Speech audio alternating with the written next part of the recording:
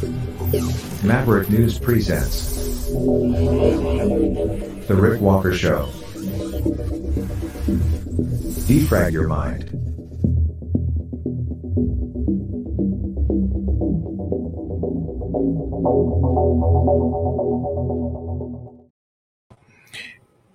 Good evening, Maverick family and new viewers from all over the world. Many things to discuss tonight. A major escalation in the war in Ukraine. Russia has launched major attacks as a response to Ukrainian attacks, and now Ukraine is responding tonight with more attacks. We'll bring you up to date. And this is the biggest air attack on Ukraine, and now the biggest counter offensive or reaction or whatever you want to call it, probably since the beginning of the conflict.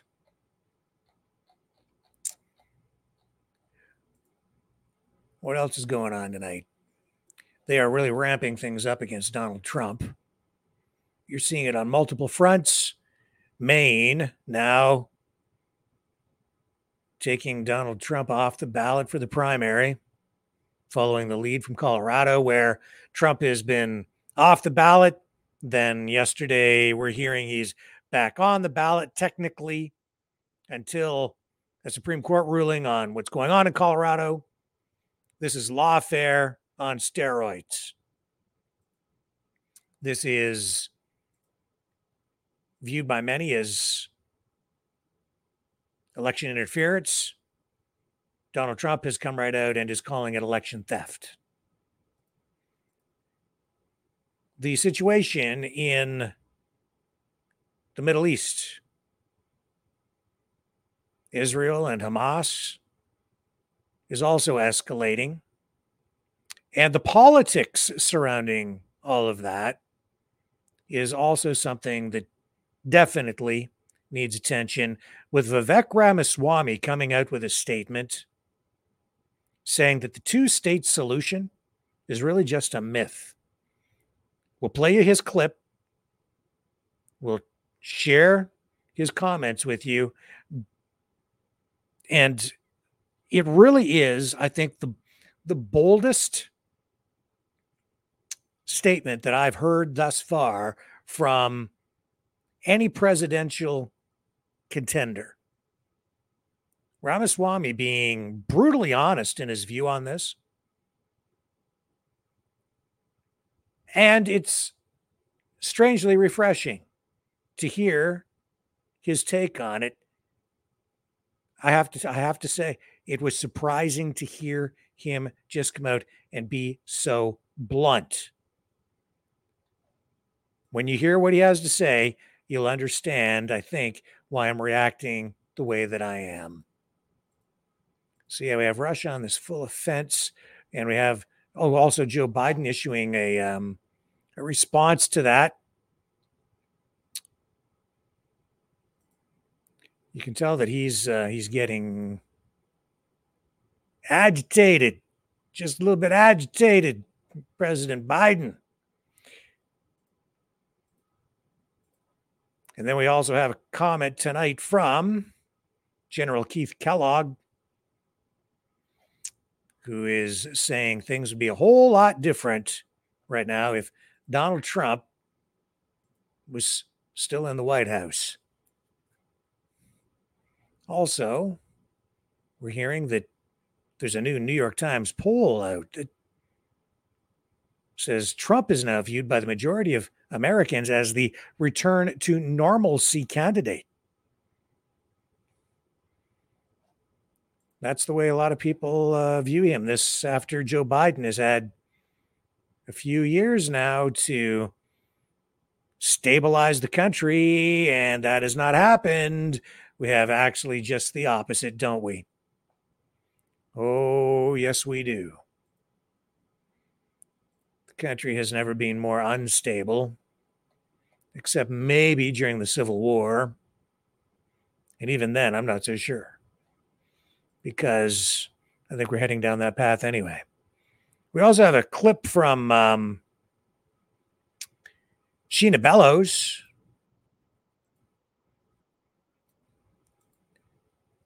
Secretary of State, and talking about the decision to keep Trump off the ballot. So we'll bring you up to date with that. And actually, it's from we're going to share with you a Zoom type meeting or a C-SPAN broadcast with a staffer from that office talking about how the ACLU and the Southern Poverty Law Center are actively working to push ahead and promote these attempts to keep Trump off the ballot in various states. It's the ACLU and the Southern Poverty Law Center and some of the people, the leaders within those organizations who appear to be behind this effort. So we'll share those comments with you tonight, and then you can assess for yourself from that point. So there's all that, and we have more lined up as well. So don't go away because we have a stacked show for you. We'll be back right after this.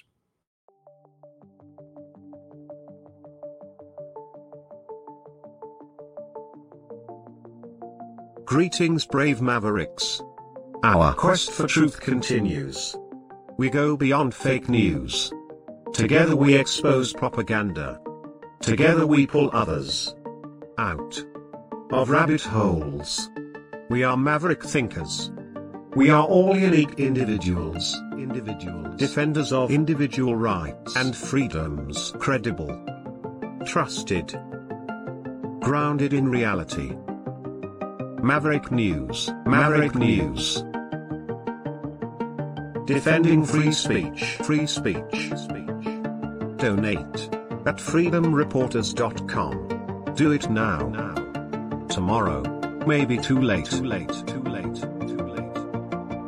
Maverick News. The world is watching.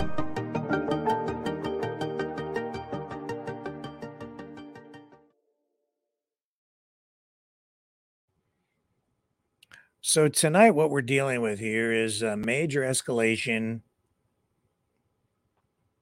in the conflict between Ukraine and Russia. It really started to ramp up earlier this week with a report, well, not just a report, but an actual attack by Ukraine, striking the port of Feodosia in Crimea. There was a fire, a massive explosion. There was actually a ship that was there that was damaged. And this was earlier in the week.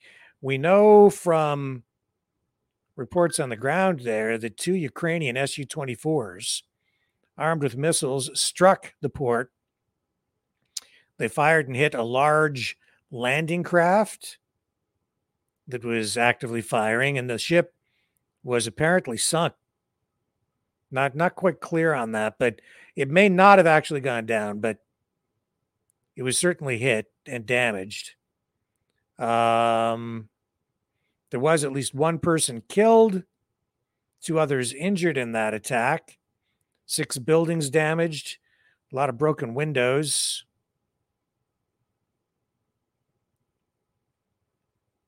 The roads and other infrastructure there intact enough that transportation has not been,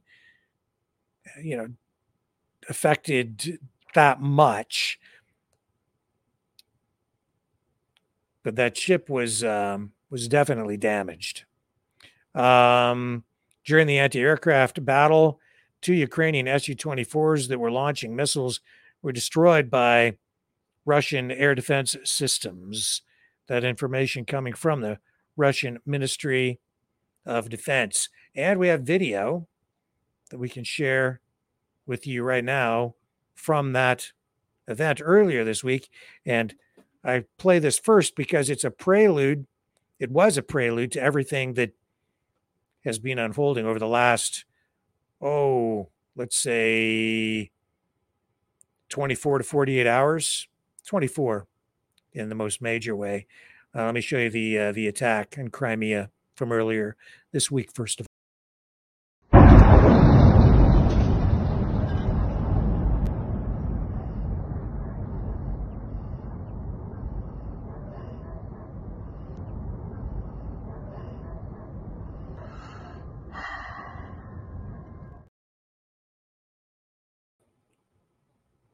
So we were able to source that from the internet.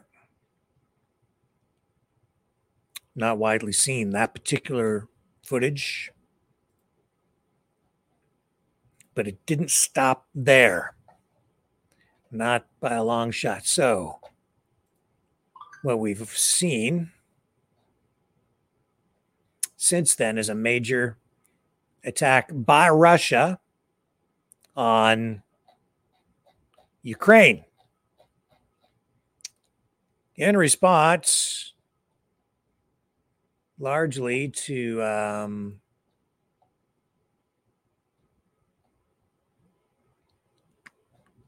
what Ukraine unleashed. And so this is a major turn of events, indicating that Russia is still, and I think, in a dominant position.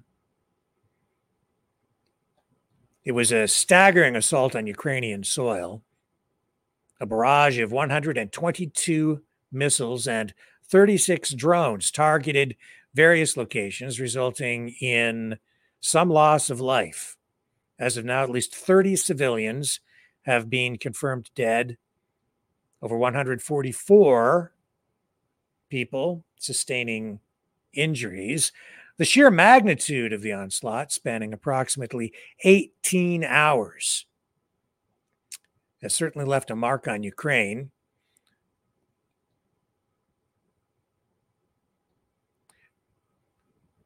And what is left in the wake of this is, a lot of broken glass, twisted metal. As I say, some casualties, plumes of smoke in the sky. Ukrainian Air Force officials still putting up a brave front. They claim to have intercepted the majority of the incoming missiles and drones, but the toll in terms of damage to infrastructure and collateral damage is undeniable. As I was saying earlier this weekend, have been saying for at least 2 weeks now, as we've watched troops being repositioned, Russian troops being repositioned, and then Ukrainian troops taking up, and I would say even retreating and then fortifying defensive positions. As I indicated, even just over 2 weeks ago, and since then, it looks to me like Russia is in the dominant position and could be finally poised to take additional territory. Maybe even take the whole thing if they wanted to. I just don't think Vladimir Putin is interested in occupying the entire country. But if strategically that is what needs to be done to bring this thing to an end, I think Russia may actually be in a position to start working on getting that done. This is the biggest development in the war in terms of escalation activity and change in, I guess, claimed territory since last October, probably last October. So the Russian assault was described by Ukrainian Air Force commanders as the most massive aerial attack since the full-scale invasion or special military operation launch, depending on how you look at it, since February of 2022.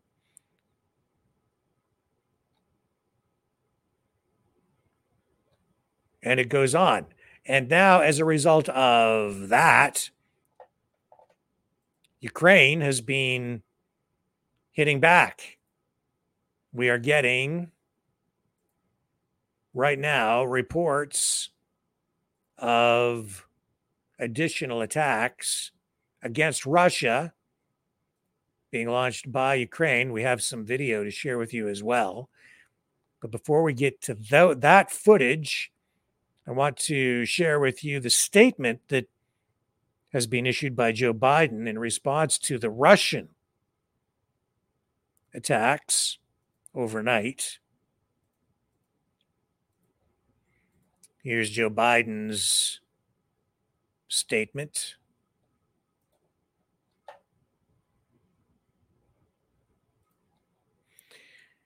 It says, this from Joe Biden's desk, overnight, Russia launched its largest aerial assault on Ukraine since the war began. This massive bombardment used drones and missiles, including missiles with hypersonic capability to strike cities and civilian infrastructure all across Ukraine. Strikes reportedly hit a maternity hospital, a shopping mall, and residential areas, killing innocent people and injuring dozens more. It is a stark reminder, Biden says here, to the world that after nearly 2 years of this devastating war, Putin's objective remains unchanged. He seeks to obliterate Ukraine and subjugate its people. He must be stopped, says Joe Biden. In the face of this brutal attack, he goes on, Ukraine deployed the air defense systems that the United States and our allies and partners have delivered to Ukraine over this past year to successfully intercept and destroy many of the missiles and drones. The American people can be proud of the lives we have helped to save and the support we have given Ukraine as it defends its people, its freedom, and its independence. But unless Congress takes urgent action in the new year, we will not be able to continue sending the weapons and vital air defense systems Ukraine needs to protect its people. Congress must step up and act without any further delay. The stakes of this fight extend far beyond Ukraine. They affect the entirety of the NATO alliance, the security of Europe, and the future of the transatlantic relationship.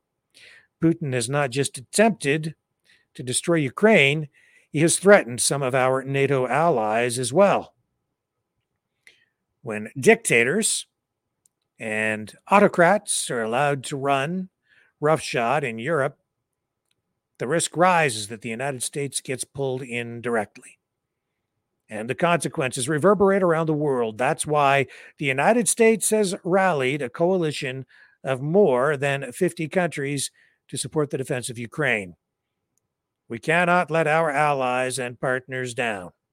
We cannot let Ukraine down. History will judge harshly those who fail to answer freedom's call. That from the desk of the President of the United States, Joe Biden. Additional reports coming out within the last day that a peace deal was within reach back in April between Ukraine and Russia.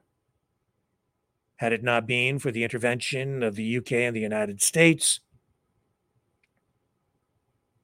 telling Zelensky no. And these reports allege that there was essentially influence exerted with money and arms. And since last October, it has been pretty much a stalemate, but now things are really ramping up, as we've seen with that footage we just showed you earlier this weekend. Now, tonight, we are seeing new footage rolling in with now more attacks on Russia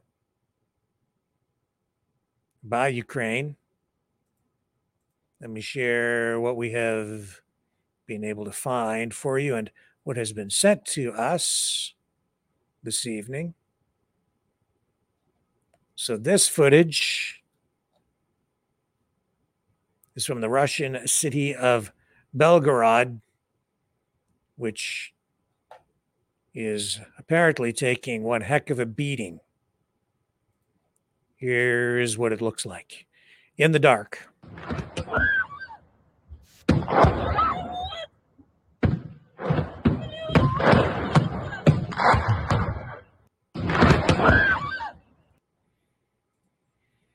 Yes, and having to live under that,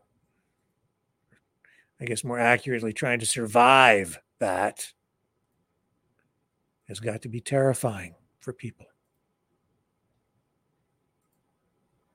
Ukraine unleashing its own hellfire even as we speak.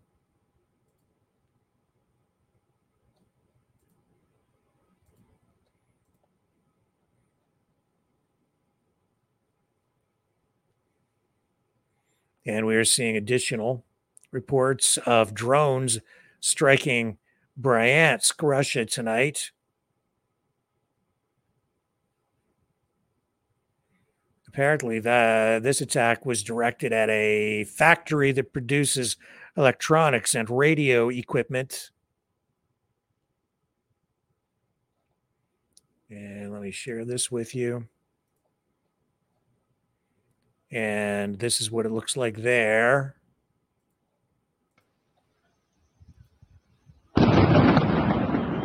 Долетел.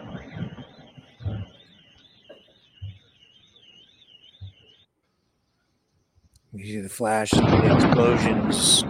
Долетел.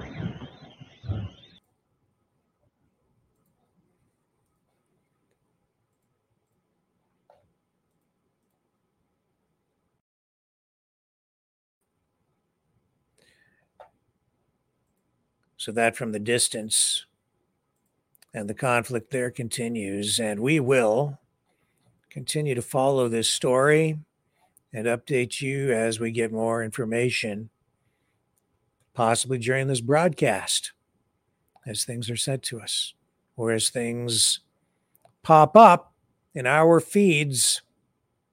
So there's more to come on that front for sure. So let's take a quick break here. I'm going to regroup and get our next series of clips lined up so that we can continue with this newscast and analysis right here on the Maverick News Channel. Hello, world. Are you awake?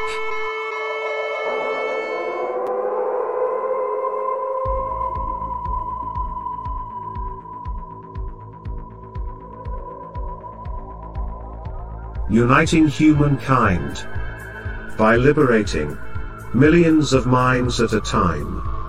Maverick News. The world is watching.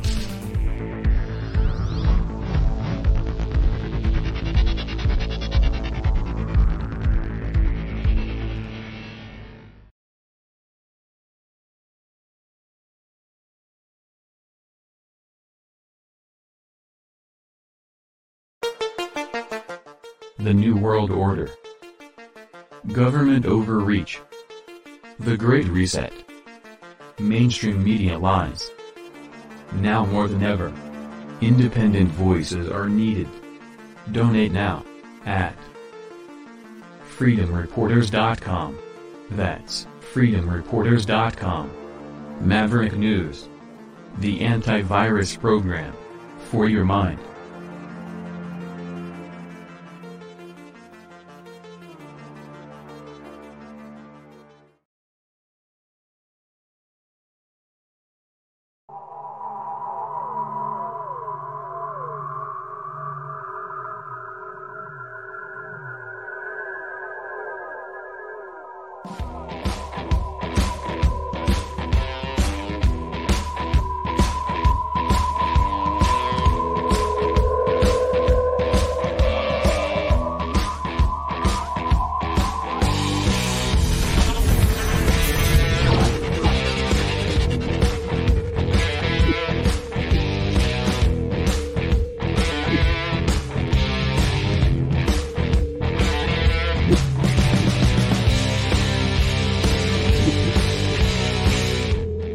Maverick News. The world is watching.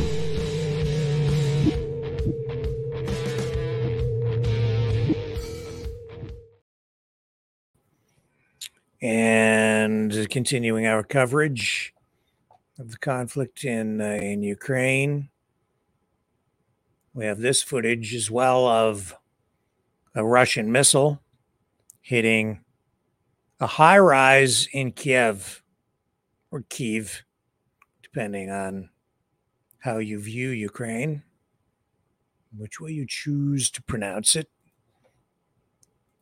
And here's what that looks like.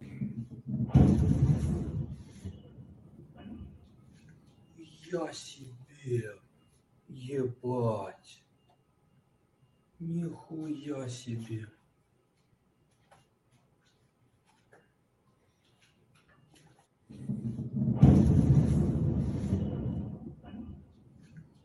Я себе. Interesting. Massive explosion. And yet it didn't come tumbling down, even with a missile strike. Still standing. Isn't that interesting? The United States is still standing as a country tonight. But it seems not everybody is happy about that. Within the last day, we've seen more protests, more pro-Palestinian protests, more anti-Israel protests. Most notable, I think, is probably this protest that took place at, of all places, the World Trade Center. This has touched a nerve with many people. Pro-Palestinian protesters protesting on what many would consider to be sacred ground, considering the lives that were lost on 9/11. But here it is. Here's what some of that looked like from the past 24 hours in New York City.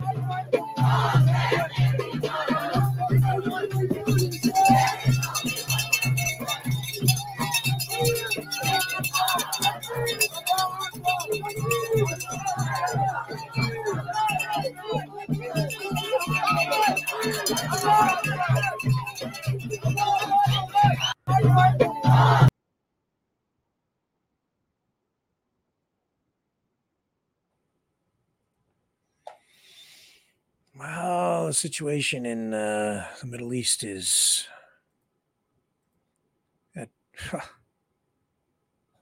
I don't know what to tell you other than it's more volatile than ever. And there does not appear to be a solution in sight. That being said,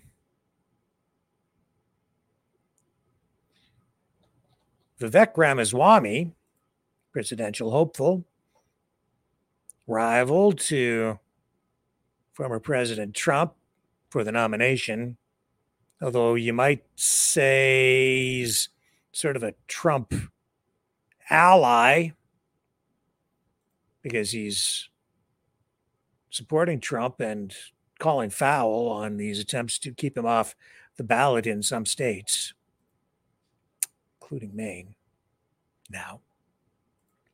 But Ramaswamy has come out with what I can only say is one of the most controversial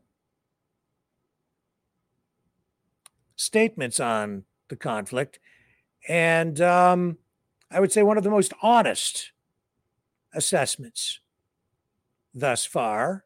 And when I say honest, I mean, I think he is speaking his mind without fear. He is speaking from a position of geopolitical creativity.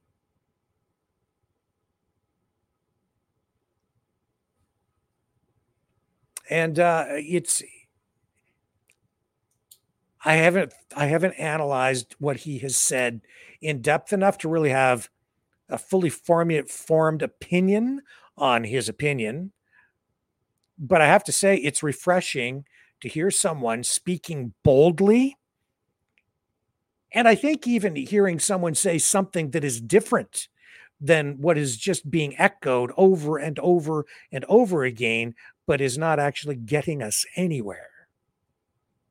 Oh, we need a two-state solution. Ramaswamy says a two-state solution is, in his view, a myth. A myth. Let me play his clip. This surprised me. I was not aware that he had taken this kind of position, but it's just straight up. There's no dancing around this. Listen to what he says here. This coming from Forbes.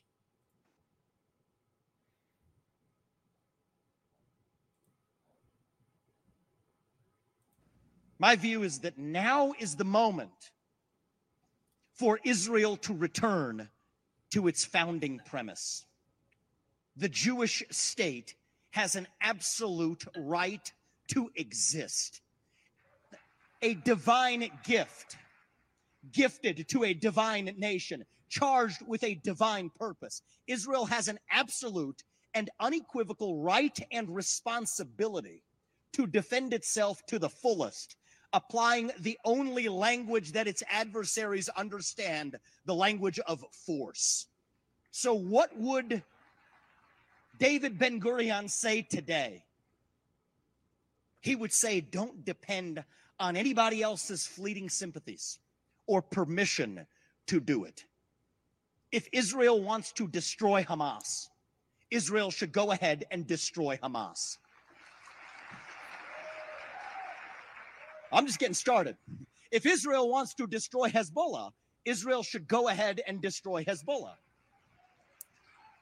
If Israel and Mossad want to pull off Munich 2.0 and take out every last leader of Hamas, wherever they may be hiding, from Doha to Dresden, host a red wedding at the Four Seasons in Qatar, the next time Haniyeh and Mashal show up, they should go ahead and do it. If Israel wants to, at long last, abandon the myth of a two-state solution, Israel should go ahead and abandon a two-state solution. The rest of the Arab world can absorb Palestinians just as the Jews absorbed their people out of 22 countries they were kicked out of since 1948. The Islamic world cannot continue to condone the slaughtering of Jews while continuing to disown the Palestinians. That is the hard truth, that neither member of either political party is willing to speak out loud to the Arab world. I will. But these are decisions for Israel to make. America. I am not running for president of Israel. I am running for president of the United States. And just as it is time for Israel to return to its founding premise, it is time for us here in the U.S. to return to ours.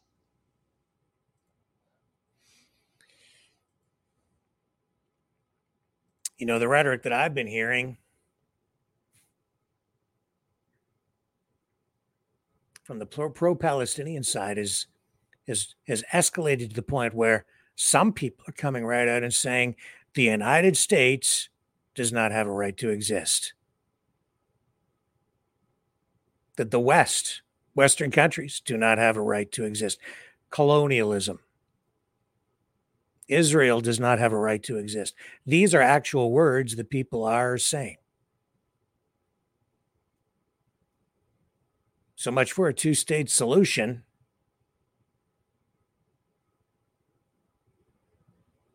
Dangerous times.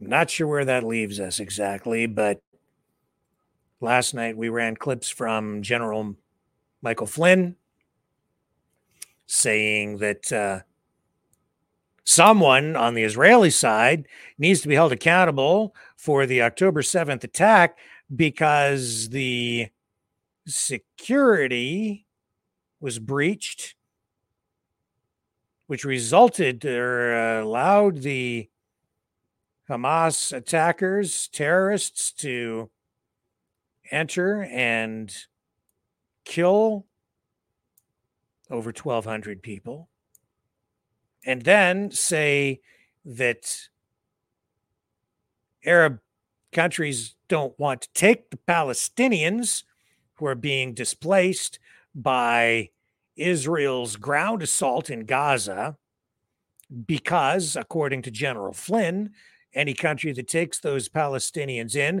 will be taking in extremists, terrorists. He didn't use those words. He said they will be getting the same problems in their countries that they have right now, that Israel has. So that's why nobody wants to take them in. But sounding the alarm, saying that Netanyahu wants the West to absorb those Palestinian refugees. We have a Palestinian refugee crisis on our hands, folks, as the death toll in Gaza continues to rise. But keep in mind that Hamas still has hostages in custody. And we have been told, and it has been stated, that to end the conflict, all that has to happen is for Hamas to lay down its weapons and release the hostages, and the hostilities can come to an end. Believe it, don't believe it. That's what was said. Neither side trusts the other. And the tragedy continues to evolve, develop.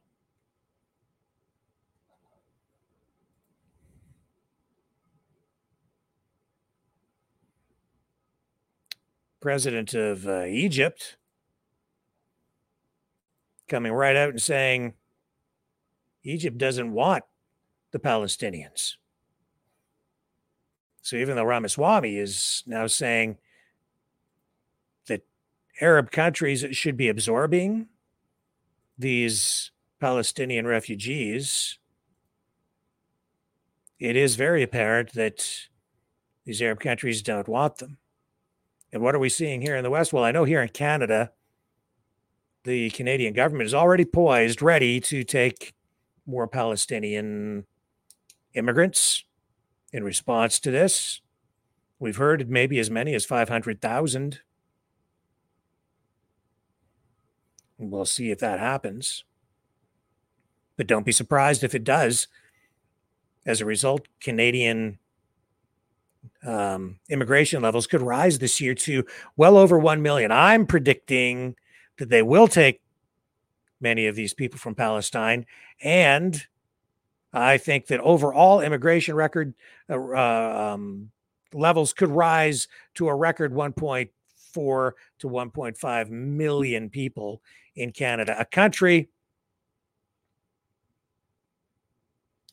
with less than 40 million people in total. The fabric of Canada is changing. The demographics of Western countries changing because of all this immigration.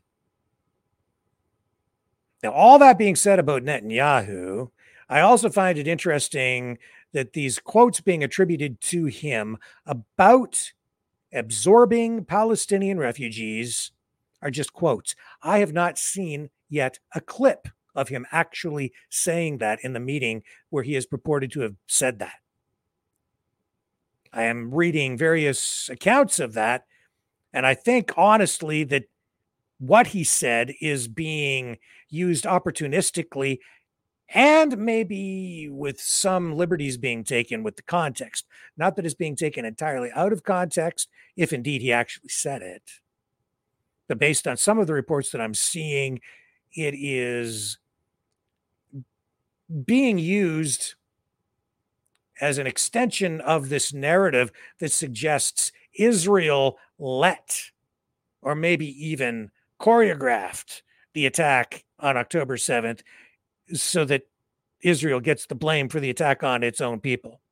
And I'm not buying into that.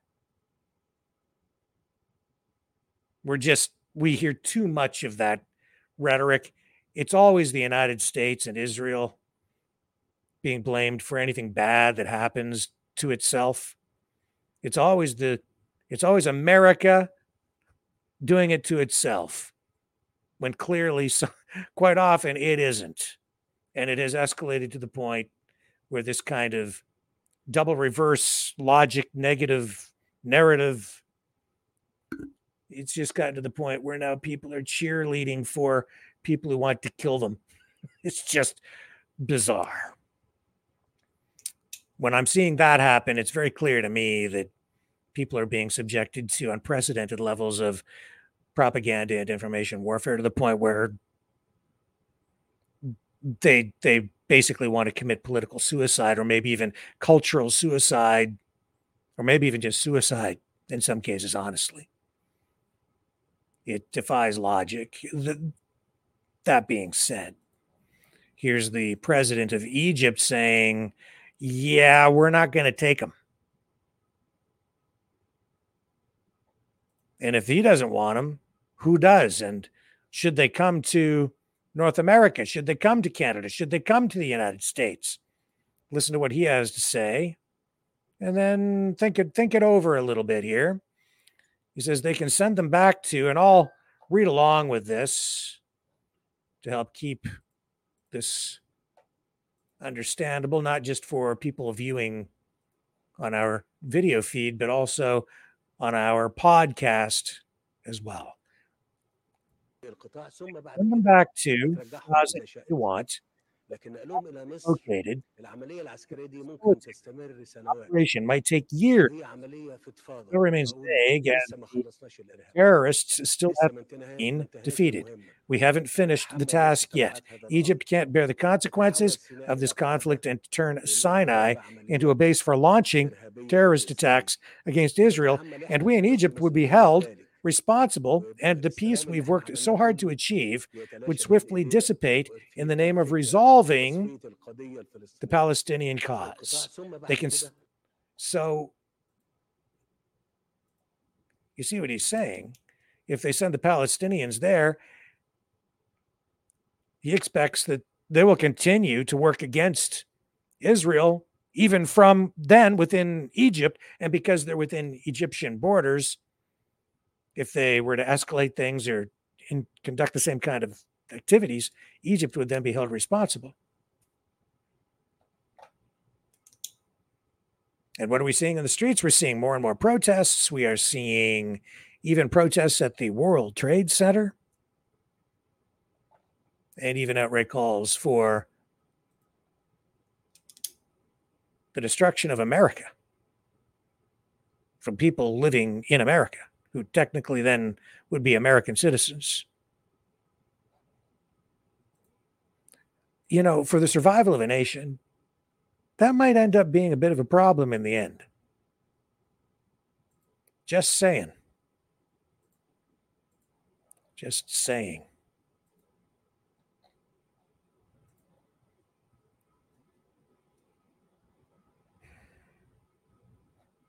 Might want to think it over a little bit while I run this, and we'll come back on the other side and we'll talk more about Trump.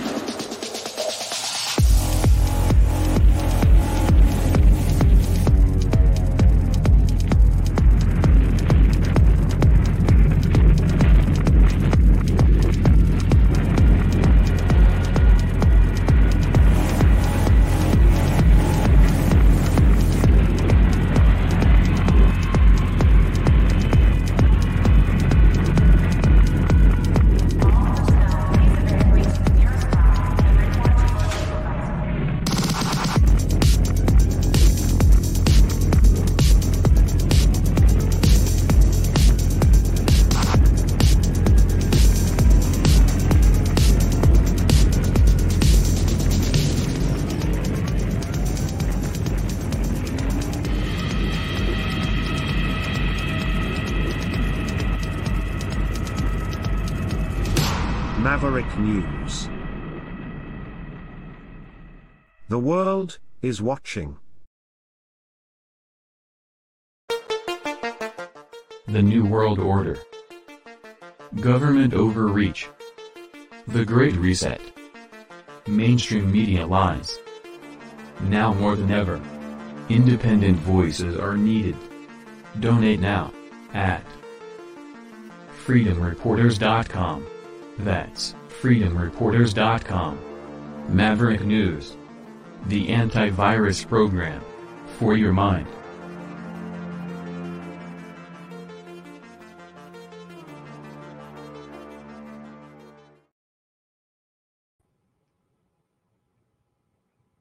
And here's General Keith Kellogg saying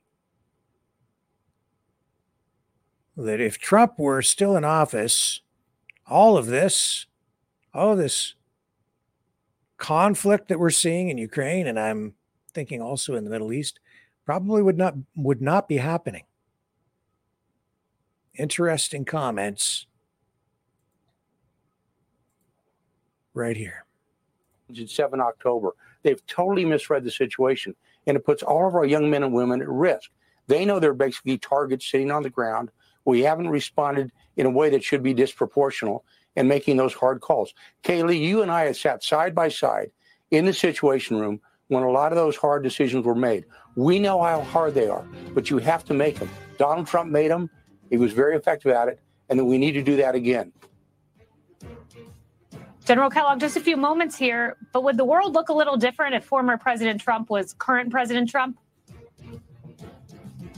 Oh, 100%. You wouldn't have had what happened in Ukraine. You wouldn't have what happened in the Middle East. We would have solved that problem easily with the Abraham Accords, and everybody in the world knows it. With Kayleigh McEnany on Fox News.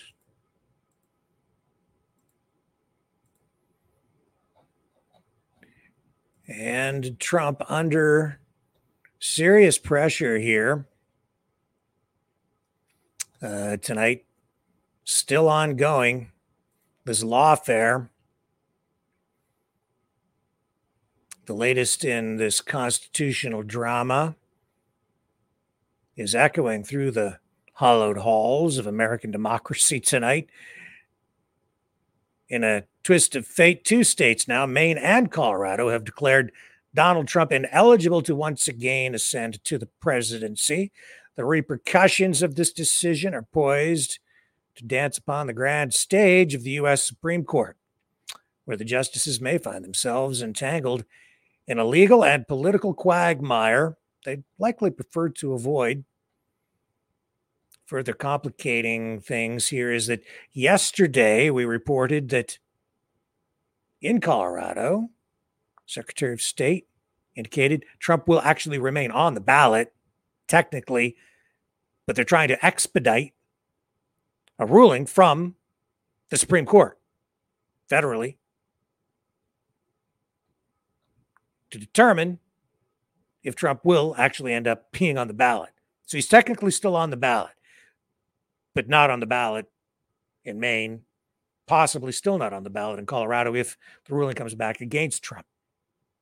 Trump's campaign, undeterred by last week's ruling from the Colorado Supreme Court, is set to mount an immediate appeal following Thursday's decision by Maine's top election official. Both courts cite the 14th Amendment, invoking its formidable powers to disqualify Trump due to his alleged role in the January 6th attack on the U.S. Capitol.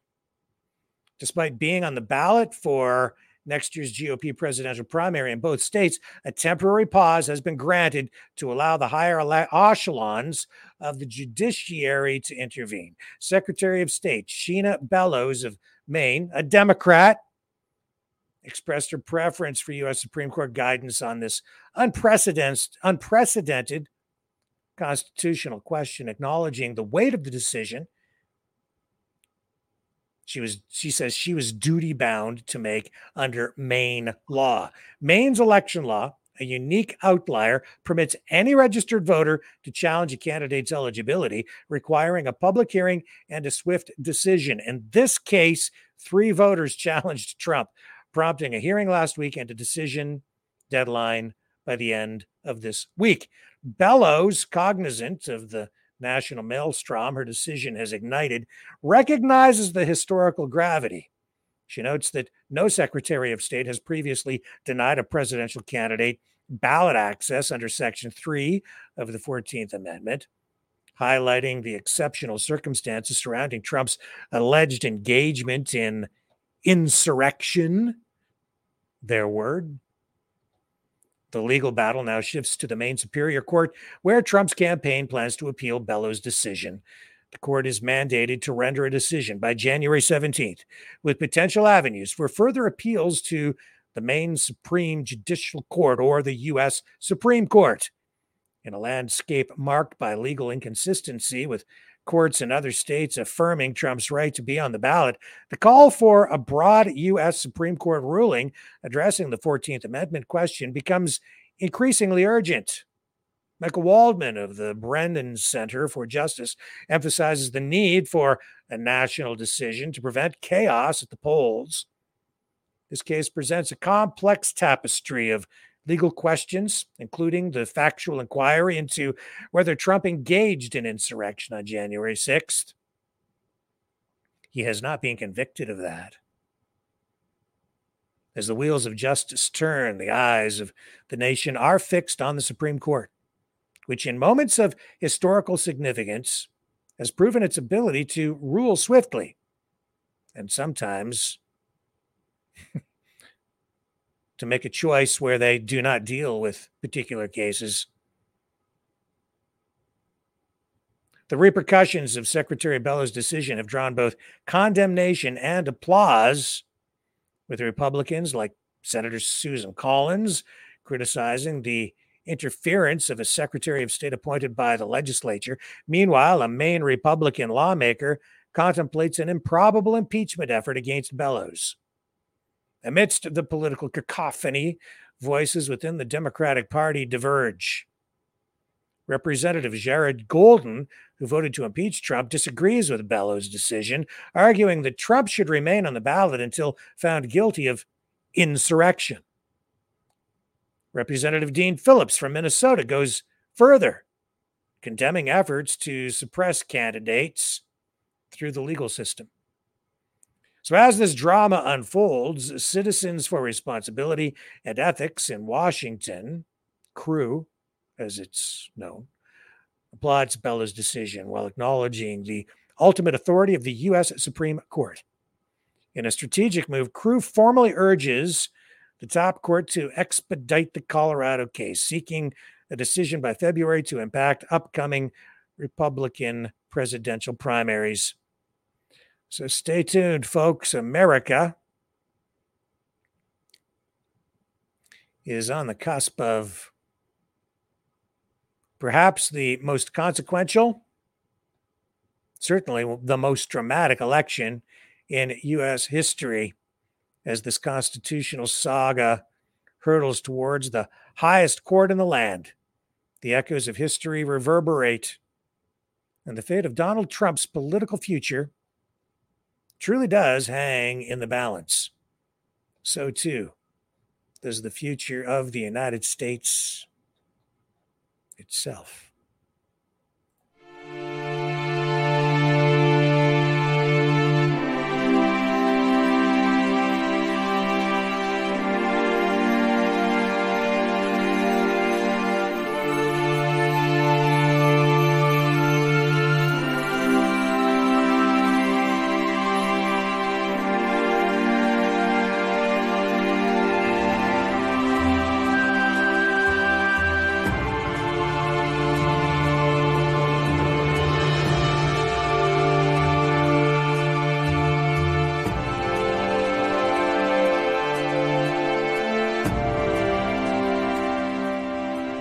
Maverick News. The world is watching.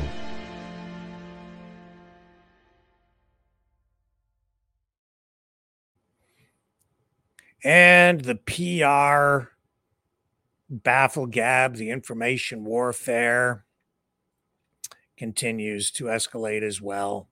Over on ABC News, they have some former Trump administration officials who were there only for a short time when Trump was in power.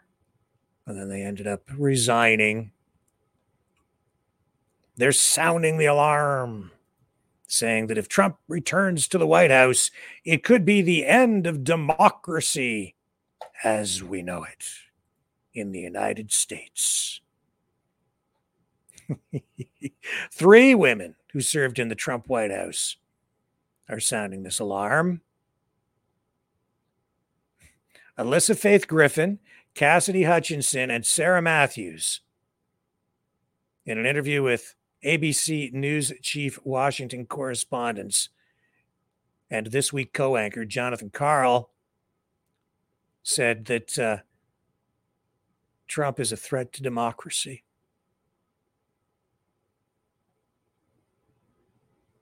Griffin, Hutchison, and Matthews all cooperated with the House January 6th committee investigation into Trump following the 2020 election. And I have a clip from that interview here. And man, you want to talk about politics? This is politics. This is serious politics. But this is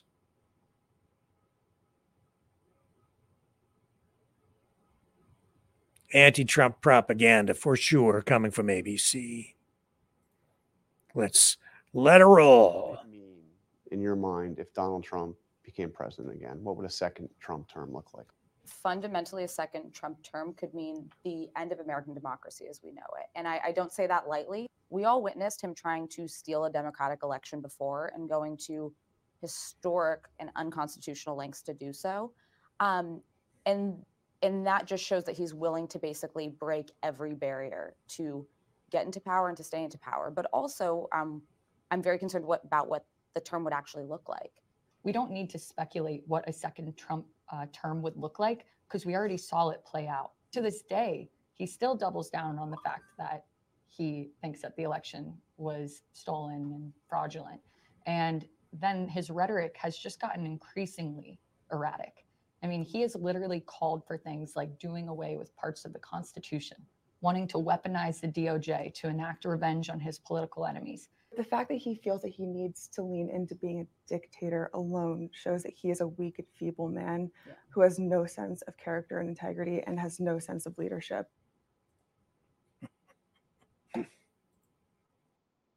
You know, when I think back, when Trump was president, there were times when he could have used a very heavy hand to restore public order. At times, I wondered why he didn't. Remember when they were trying to burn down the church in Washington, D.C.? And then he went and walked across the street to the church and held up the Bible and made that statement. And there were riots going on in Washington. You know, when I look back at times like that, when I look back at the riots in various cities across the United States, the summer of love, Trump could have done a lot more. He could have been very heavy-handed, but he always deferred to governors. He was very careful and measured in his response. Those are not the actions, in my opinion, of a dictator. Those are the actions of someone who is giving serious thought to the use of any kind of force against anyone who is an American citizen, using force against American citizens, even if those citizens are opposed to you as the president. Very measured. Should also point out that during J6, if you recall. He also offered to bring in reinforcements to help police. And it was Nancy Pelosi who said no. So you can assess any way you want, but in my assessment, those are not the actions of a dictator. Now, he did facilitate an accelerated, expedited rollout of the vaccines, but also indicated all through the pandemic that he would prefer for people to have freedom of choice when it comes to these matters. Now, did not take a heavy hand in that regard to ensure that people did have that freedom. Again, he deferred to governors, to people at the state level to make a lot of these decisions. And I would say that that in itself was, in that particular case, a mistake, but also not indicative of a dictator's actions. So these claims from these women on ABC saying that Trump was and would be a dictator, I don't think they're fair. I don't think they're accurate at all. And in addition to that, you really need to look at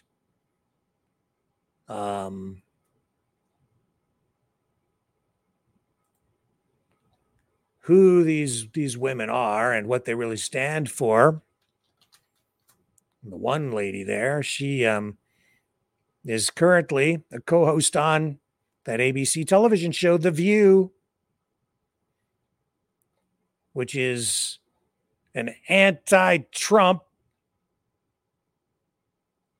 cheerleading squad, really, at the end of the day.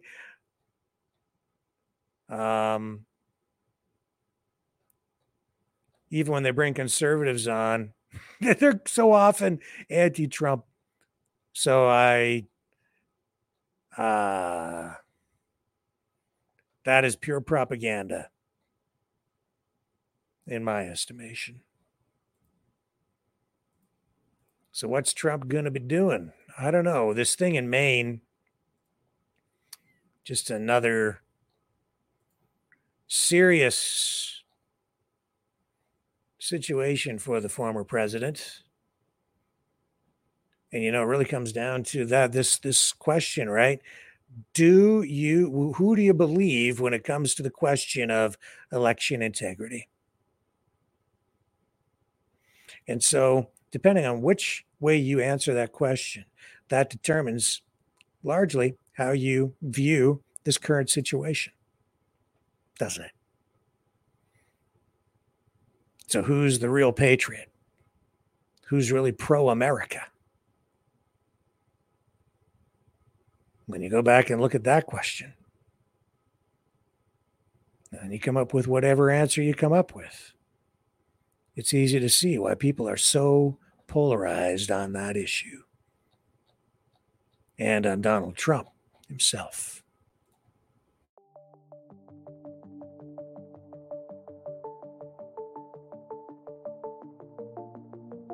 Greetings, brave Mavericks. Our quest for truth continues. We go beyond fake news. Together we expose propaganda. Together we pull others out of rabbit holes. We are maverick thinkers. We are all unique individuals, defenders of individual rights and freedoms, credible, trusted, grounded in reality. Maverick News, Maverick News. Defending free speech, free speech. Donate at freedomreporters.com. Do it now. Tomorrow may be too late. Maverick News. The world is watching.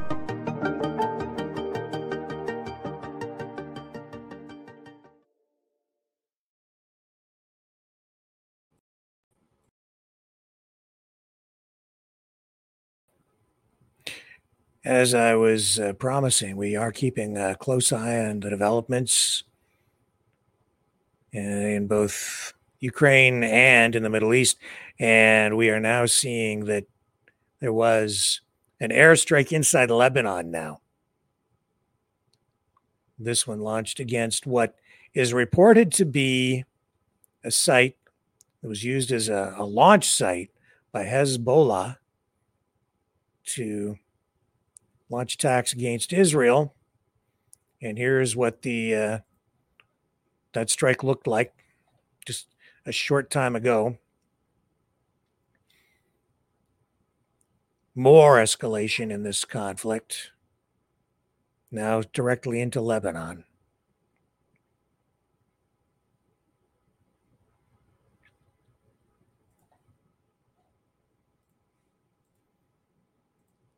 Things are changing rapidly over there. It shows how quickly everything can change when it comes to war. And just when one side thinks they've gained ground, the other side strikes back. Very scary stuff. When you look back at everything that has happened over the past year, we are closer to an actual thermonuclear exchange than at any time in human history. A real nuclear war.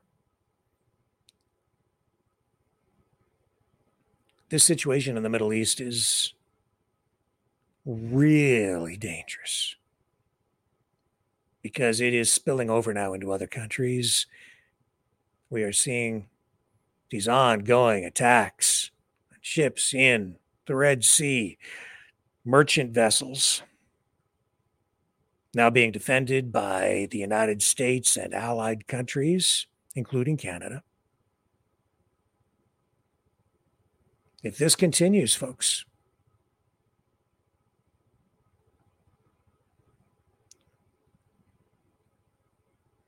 we're going to be into a full-blown, very easily into a full-blown kinetic Third World War. We're in a Third World War right now, but it's unconventional. It could easily turn into a global shooting war. Let's pray that it doesn't. Tomorrow we will take a look back at 2023. We'll review all of the things that have developed over the past year that have taken us to this point. The most dangerous place we've ever been as a species. A point of potential self-extermination. And I don't say it lightly. We've been a frog in a pot of boiling water, and they've been turning up the heat slowly over time. We've been allowing it to happen. Although we all sort of feel so powerless, don't we? And with all that being said, we also see politics changing domestically, don't we? And the demographics and mass immigration, and it's putting pressure on all of our infrastructure here, all of our services, including health care. And as a result, a lot of people are not getting the care that they really need. Tonight, we're seeing in Canada, which is held up as an example of what healthcare is supposed to be. Those who believe or yearn for some sort of free, socialized healthcare system point to Canada, and Canada sells itself, or at least the Canadian government and bureaucrats do, around the world as the best healthcare system in the world. And it is simply not true. The system is under immense stress, huge stress. And in British Columbia today, a BC man says his insurance provider has decided to cancel his and his wife's coverage because they failed to disclose a visit to the emergency room to the insurance company nearly 3 years before he was diagnosed with stage 4 colon cancer. This gentleman's name is Toby Cleary. He says he's been sort of dropped off the side of a cliff, in his words. And he has spent the last few years receiving chemotherapy treatment at Abbotsford Regional Hospital and Cancer Center. Last September, Cleary and his wife, Danielle, applied for insurance through Manulife. He says the plan included critical illness, disability, and life insurance. Then, on January 5th of last year, Cleary was diagnosed with colon cancer. So this couple decided it was the right time to access the critical illness portion of the package, which provides a lump sum payment if either one were to be diagnosed with an illness covered by the policy, such as cancer. So they submitted their claim, and then they were told they were supposed to give the insurance company access to 10 years of medical records. 6 months later, they received a response from Manulife saying the entire insurance policy was going to be terminated because Cleary's failure to disclose to Manulife that emergency room visit back in 2019 meant that his disclosure was not complete.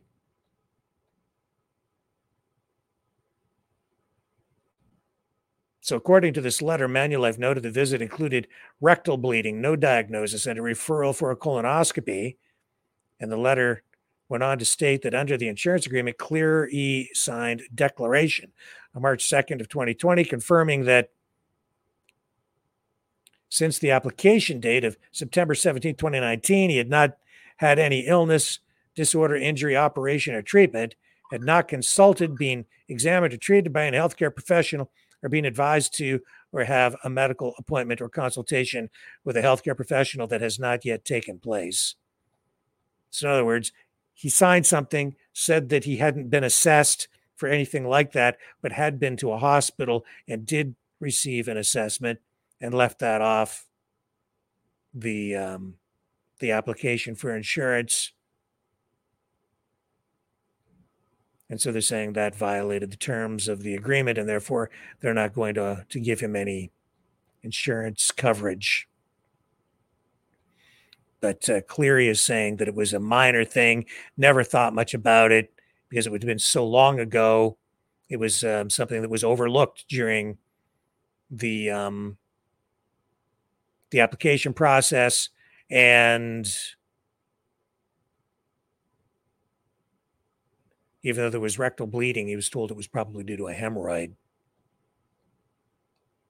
Now, because of that, it looks like he's not going to have the coverage that he needs moving forward from this private insurance company, which just shows you, honestly, folks, that here's a picture of Mr. Cleary, by the way. It just goes to show you that in Canada, there are limits to how much free healthcare people are provided with.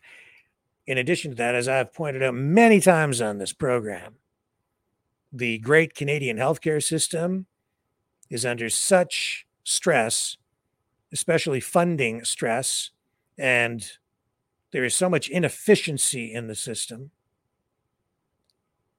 that the government has just really resorted to rationing of care in order to rein in costs. Here's a young lady who is not happy at all with the state of care that she is receiving.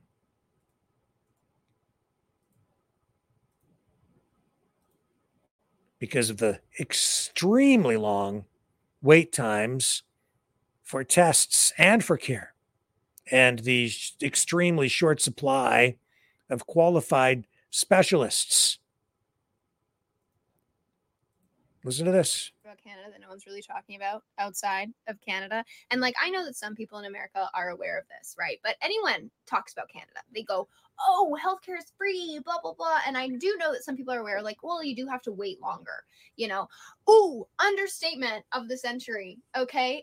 In Canada, you'll probably die first before you get the help you need. Like, you'll literally, and I'm not joking, that's not me being dramatic. There are doctors that know that if they're handing out certain diagnoses, totally treatable if you do it in time, but they know they're not going to be able to see a specialist in that time. So they just know these people are going to die because they cannot get help.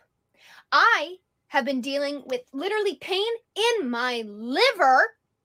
I can't see a doctor. Doesn't matter what's going on. There just literally aren't enough physicians. It's not that they're picking and choosing and picking poorly. They literally just don't have physicians. There's nobody here. So you want to come here, you want to be like, oh, I want to get free healthcare. You'll probably die first. Okay. I've been on a wait list for a general practitioner, a GP, for 6 months. And you can't do anything here without a GP. I can't even go to the gynecologist just for a routine exam. And I had precancerous tissue in my cervix, so I have to get checked twice a year. Can't even do that. I even tried calling like the women's health center that we have here, because like, you know, that they're supposed to be helping people. And they're like, sorry, as of November, we will only be taking appointments through your GP. You need a referral to go see them. So here I am. I have gone to 2 walk-in clinics in the past week to try to get help. They're full.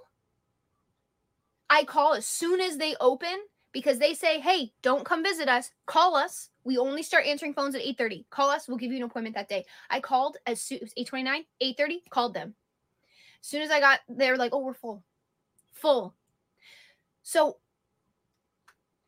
if you want to come here, I hope that you are the healthiest person ever and you've never had one single medical problem in your life. If you go to the ER, the only way you're probably going to get seen, you need to seize on the floor. No, seriously, you need to have a seizure. That's a real story that my cousin witnessed. You will not get help here. You won't. I'm literally considering moving back to the United States. You know how bad that is, where I'm considering moving back to the States? Because I'm like, look, if the only thing getting in my way of healthcare is actually just paying someone, I will take medical debt now. I will, because at least I will live. Are you joking me? Anyways,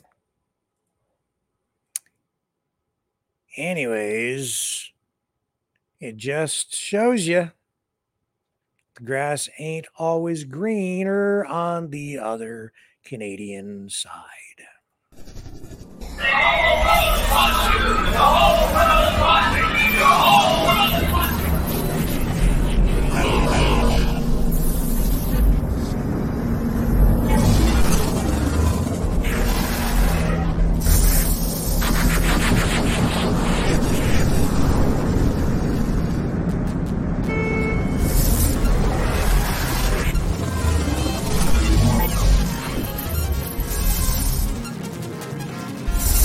Maverick News. The world is watching.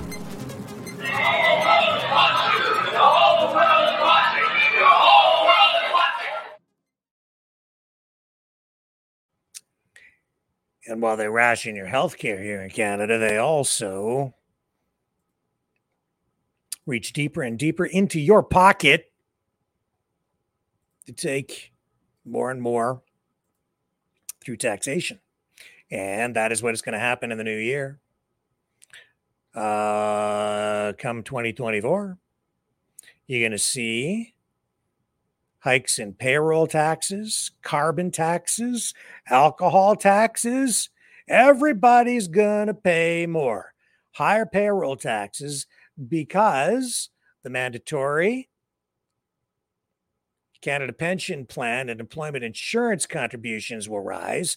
That means if you make about, say, $73,200 or more, you're going to end up paying another $347 in payroll taxes. Even more if you make more. That means your tax bill will be well over $5,100. And this is why I really don't want employees anymore. The employer payroll tax is also increasing. See, that's what a lot of people don't understand or realize is that when an employer in this country hires someone, they not only have to pay you your wage, they have to pay a tax on paying you a wage. The federal government is imposing a new tax in the new year called CPP2, Canada Pension Plan 2. The original CCP, or CPP rather, Canada Pension Plan taxes your income up to 6%, up to $68,500. And the new Canada Pension Plan 2 expands that and then adds an additional income tax at 4% up to $73,200. Oh, it's so typically liberal and so typically Trudeau, isn't it? So this is all coming in the new year. Trudeau all the time saying he's working for the middle class, working to make life more affordable. Those are his words.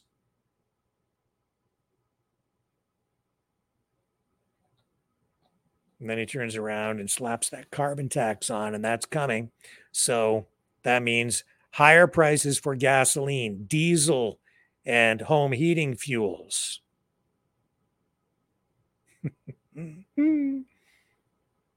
I shouldn't even laugh. But what else can you do while he's still in power? Ultimately, that results in higher prices across the board. It fuels inflation, this carbon tax, because it increases the cost of fuel for producing things, for transporting goods to market. The costs to trucking companies increases. Higher fuel prices translate into higher prices for everything. So if you slap a carbon tax on fuel, the fuel that's used to produce and transport and even preserve through things like refrigeration, things like food and other consumer goods, then everything's going to go up. So there's an estimate out there from the parliamentary budget officer that the carbon tax is going to cost the average Canadian family almost $1,000 more, at least $900 in the new year. Even after the federal government gives you what they say are rebates on the carbon tax, where Trudeau has essentially lied to people and told everyone that the carbon tax will actually put money in your pocket. What absurdity. We're going to tax you to give you more. And some people are actually buying that. But there's the parliamentary budget officer telling you just the opposite. The carbon tax ultimately, in the end, will cost you, as an average Canadian, about almost $1,000 more per year. All that coming in 2024. There's also that digital services tax that is being imposed on social media companies like Google, Facebook, Amazon. And those additional higher advertising costs are very likely to be passed on in terms of higher prices for all kinds of consumer goods again.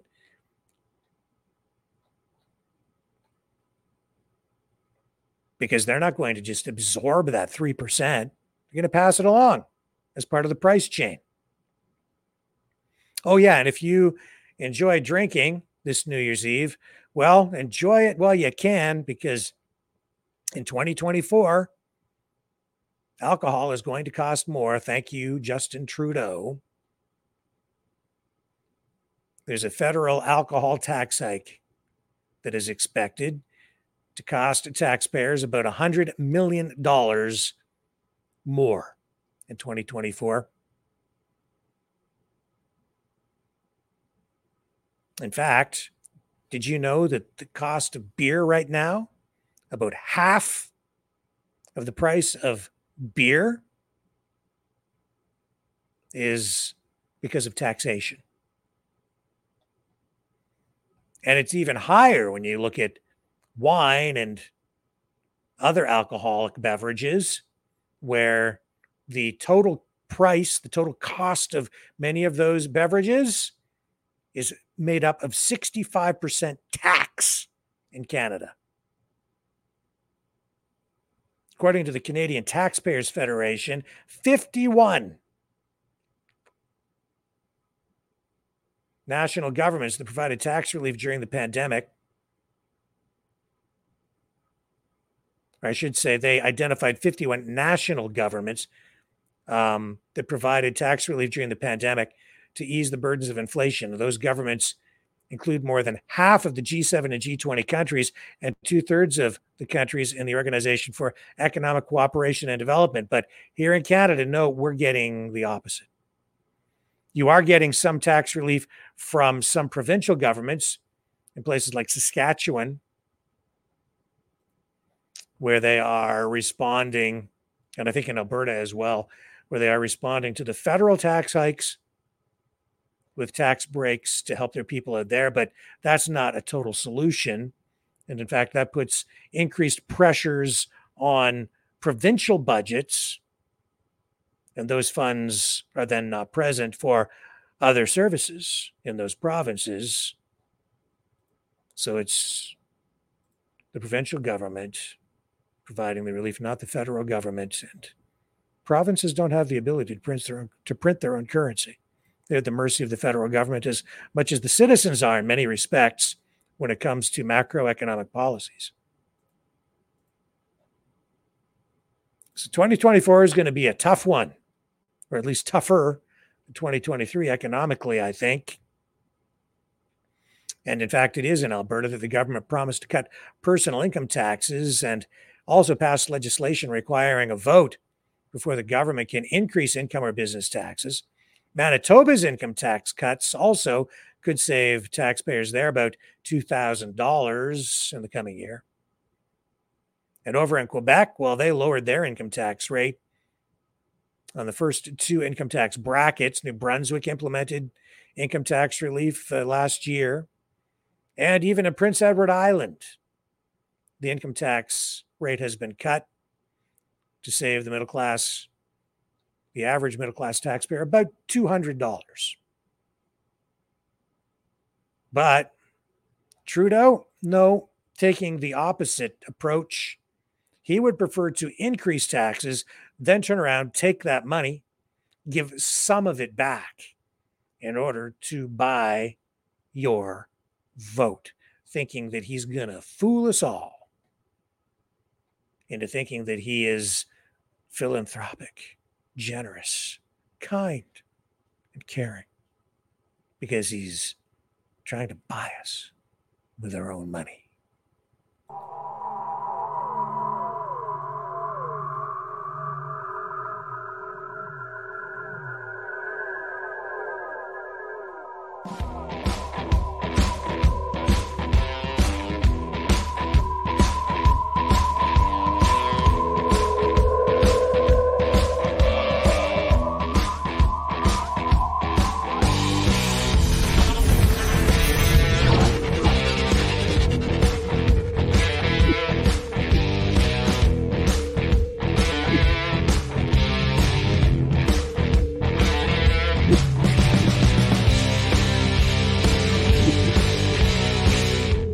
Maverick News. The world is watching.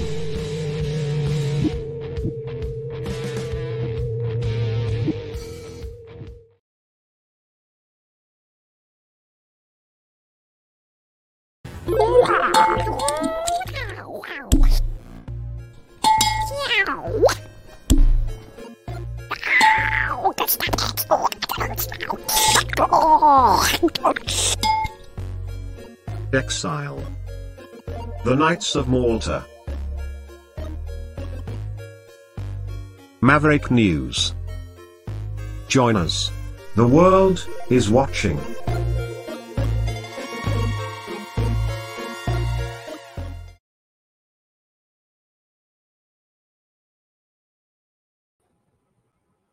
Okay, I'm back, and yeah, I think it's time to go to the phones. So let's do that, shall we?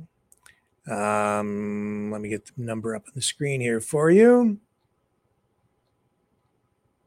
We'll get things rocking and rolling here in a minute. Also, a reminder that if you'd like to support the channel, if you like what we do, you can donate at maverickdonations.com. That'll take you to the Give, Send, Go donation page. Or you can also donate at freedomreporters.com. That's where most people prefer to do it, freedomreporters.com. And please consider liking, sharing, subscribing. We're still in Facebook jail. I wished people a Merry Christmas on Messenger, and I'm still not allowed to use Messenger as a result. Prohibited. I can see messages coming in, but I'm not allowed to respond. So people, I guess, just continue to think I'm being rude. I'm not. I have no way to respond on Messenger.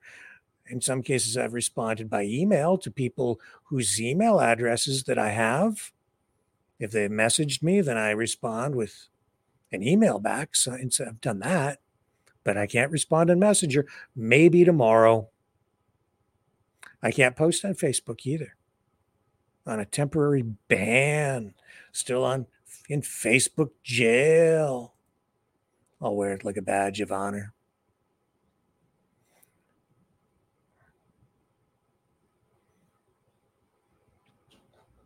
Wear it as a badge of honor. So, the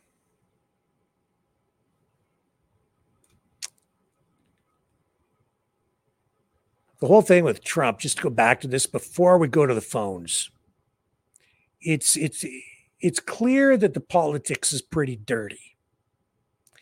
And we're seeing some evidence and maybe even an inadvertent admission of guilt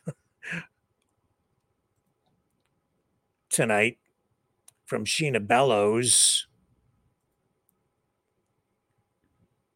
from Maine. Hang on a second here. Let me see if I can find you that clip.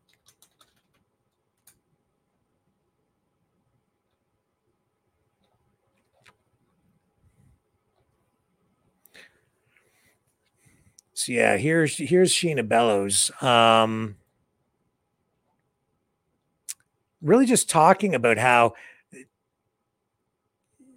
she has decided that Trump can't be on the ballot, right? In Maine. Democrat. It seems that this push is coming from some people who are closely aligned with the American Civil Liberties Union and other political groups, including the Southern Poverty Law Center. Democrat aligned, I would say. Neoliberal wokesters. And this is pretty much an admission in this broadcast that was run on C-SPAN with a bunch of these lefties pretty much admitting that it's these organizations or people from them, some of the leaders from some of these organizations, or people who have previously been involved with or at least have ties to them, that are trying to choreograph. It seems like they're trying to choreograph this anti-Trump lawfare being designed to keep them off ballots in various states. Let's run this clip, and you can assess for yourself. But some people are out there tonight saying that this is evidence of choreographed lawfare coming directly from these organizations and the people involved who they are characterizing as political activists, anti-Trumpers. And Secretary Bellows, would love to hear about your thoughts on like our biggest threats facing our democracy at this point in time. Well, what Secretary Griswold just said and named is something that was unimaginable 2 years ago or 10 years ago, and that is election sabotage. It is a crystal clear example of what's happening all across the country. So we need to organize to make sure we have better leaders in positions of power to fight back against that. Secretary Benson talked about voter suppression, and that's something that when we started our careers at the ACLU and Southern Poverty Law Center, fighting back about systematic, structural voter oppression, targeting specifically Black and brown voters. It's rooted in white supremacy. That is something we have to continue to do work on. And Secretary Merrill talked about the For the People Act and the Freedom to Vote Act. We must have federal standards all across the country. And then finally, just to echo my colleagues, this is rooted in a deliberate and organized campaign to discourage people from participating in our democracy. It is an attack on our very democracy itself, because when everyone participates, everything that we care about, social justice, climate justice, economic justice, we win. Those on the other side are trying to discourage people from participating. That's what this really is about. We have to fight back to protect our democracy, to protect everything. That's such a good point. On the surface, that sounds fantastic. But when you dig down deeper and really listen to what was really said, shouldn't the effort really be focused on election integrity, making sure one vote, one person, one vote, making sure that you're getting only people who are allowed to vote in voting, voter ID, paper ballots, if for no other reason than to address growing concerns about election integrity and the integrity of voting machines. If people are really that concerned about it, and it's undermining that the use of such machines is one of the main causes of voter skepticism and a loss of confidence in the system, then why not just return to the paper ballots? Just put people's minds at ease. When you really listen to what was said, they're all trying to work together, coordinate. So I understand why some people are viewing those comments in the way that they do as being an admission of choreographed lawfare aimed at President Trump.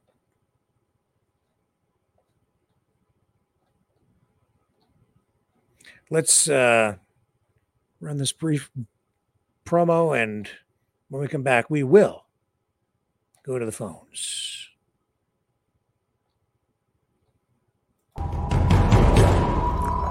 We are Mavericks. We say no to the Trudeau and Biden New World Order. And to bugs. Because bugs are creepy and gross. And people should not eat bugs. Maverick News. The world is watching. Hey, no! To bugs!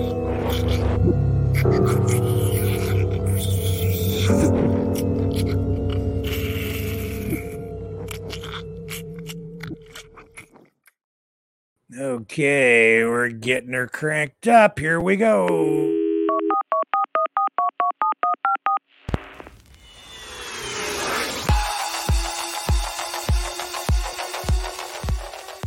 Join the conversation.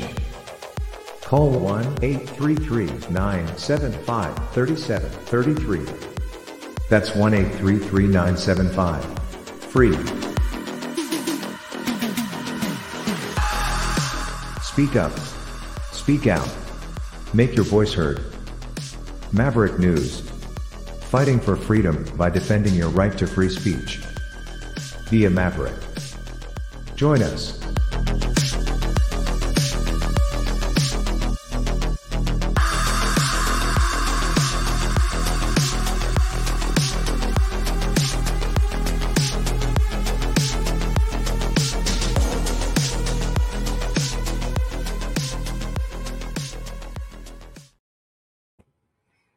Okay, ladies and gentlemen, we are ready to start taking some phone calls.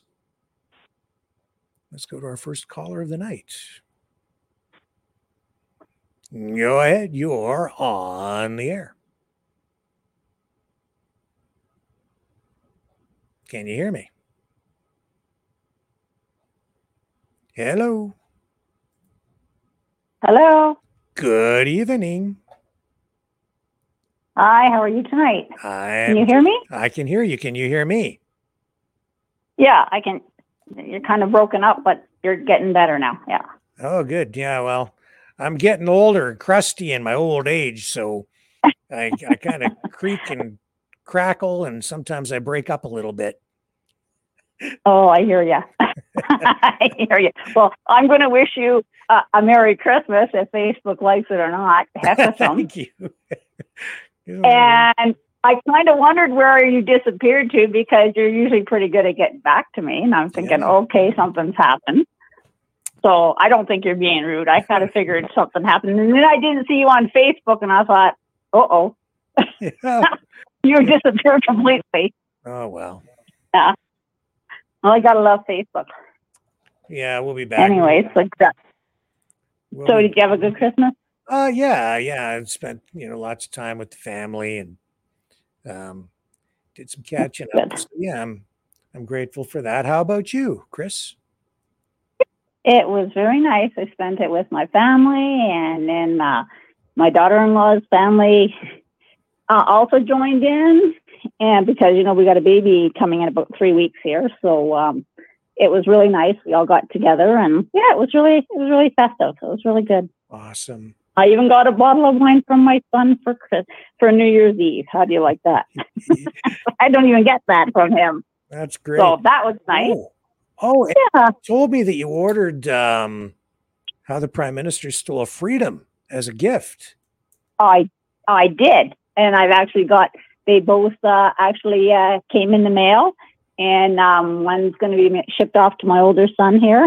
And I actually read it last night. It's quite funny. You know what? It's a nice little souvenir book. I really think it's something down years to come, when everything settles down, we'll be able to look back at that and go, this really happened, and this is really cool. It's like kudos to that guy for writing it. And I noticed there's a lot more of there's a lot more books on Amazon that he wrote as well. Yes, they've done a few now, and yeah, they do a good job over there. I love what he's doing. Yeah. Eric Smith and his team. So it's fantastic stuff. Yeah. And you know what? Amazon actually delivered it. I got it. They said not till January the 3rd, and it came yesterday. So I guess I will continue ordering from Amazon. It looks like I can only trust them. I'm not ordering from nobody else. Never, ever, ever again. Yeah. But Amazon was good. I prefer to not have to order anything from a big company like that myself. But, these days, sometimes it's difficult because your choices become more and more limited as the economy becomes more concentrated in terms of ownership, right? Mm-hmm. So I guess I'm going to rant tonight a little bit. Okay. Okay. So Alberta, the Premier Daniel Smith is putting our fuel tax back on January the 1st. So people are really, really upset about that, because our gas is just starting to come way down. And today I noticed everybody was filling up. So obviously I think it's going to go up either 9 or 13 cents more a liter. I don't know why. And she's not doing anything about the carbon tax. Now, I did read that the Saskatchewan Premier Scott Moe I believe his name is. Yes. He is taking the carbon tax off of everybody's gas bill starting January the 1st. Nobody in Saskatchewan will pay carbon tax on their bills. He's actually defying Trudeau.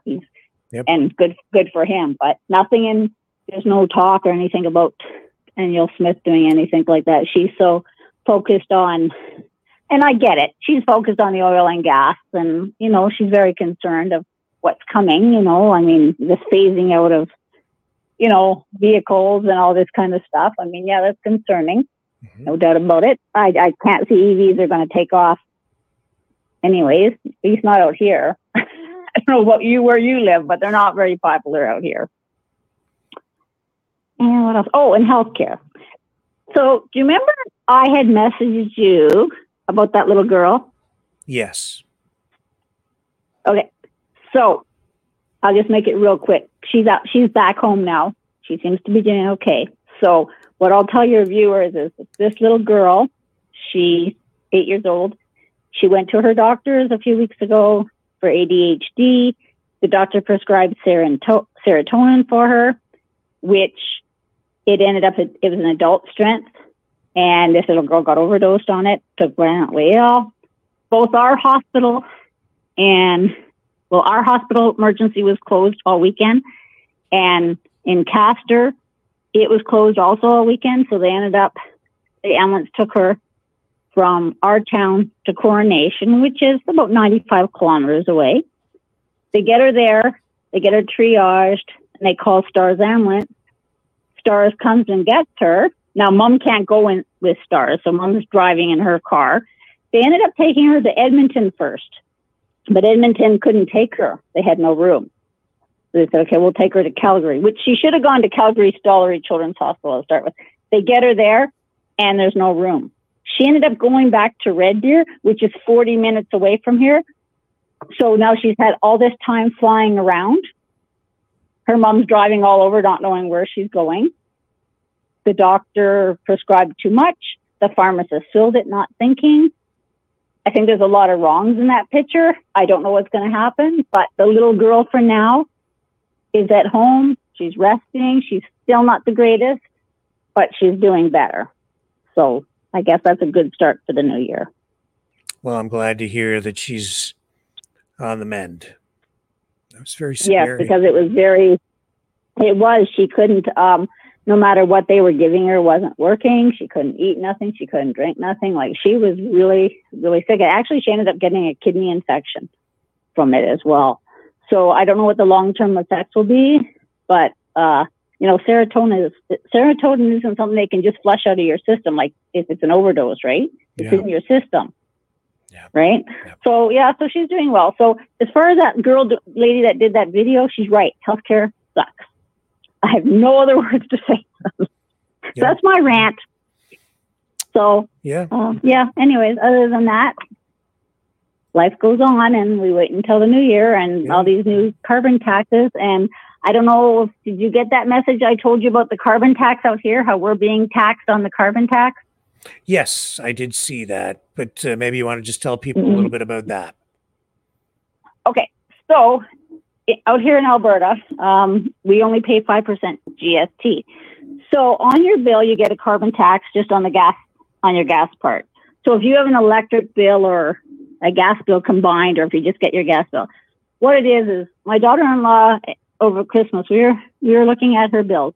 If you add up your total bill and then you add the 5% GST, you'll get the total of the GST that's on your bill, the right amount. But then if you re-add it all up again and you take out the carbon tax, it changes completely. So you're paying 5% GST on a carbon tax, which is a tax. Mm-hmm.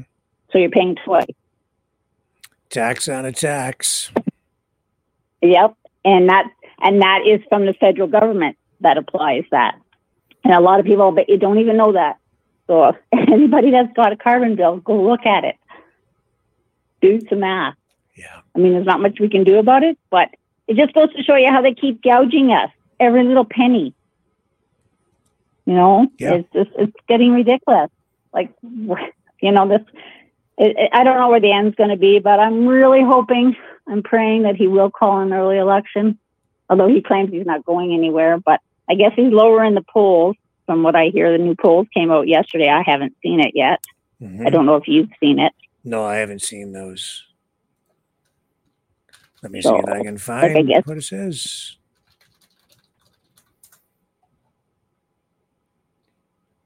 I'm seeing stuff from a month ago. Do you know who released that poll? Yes, I it was don't know yesterday? which one it was. I just heard within the last few days another poll came out, so it'll be very, very recent. I see. Yeah, I'm not seeing anything that recent. So, Okay, well, I'll try to find it, and then I'll text you the information and to try to find it. I'll have to find out. I can't remember what, because there's different polls, right? So yes, yeah, can't remember which one it was that I heard. different. But anyway, Yeah, different polls and times. yeah, so I guess that's all I have to say tonight. Okay, fair enough. Yeah, I don't know. Yeah, great talking to you as always, All Chris. I right, really I'll let you appreciate it. go. Okay, thank you. And Okay, have a good night. all right, See you later. Bye-bye. Merry belated Christmas and a Happy New Year. And let's get Mike on the line. How are you tonight? Yeah, I'm good. How are you?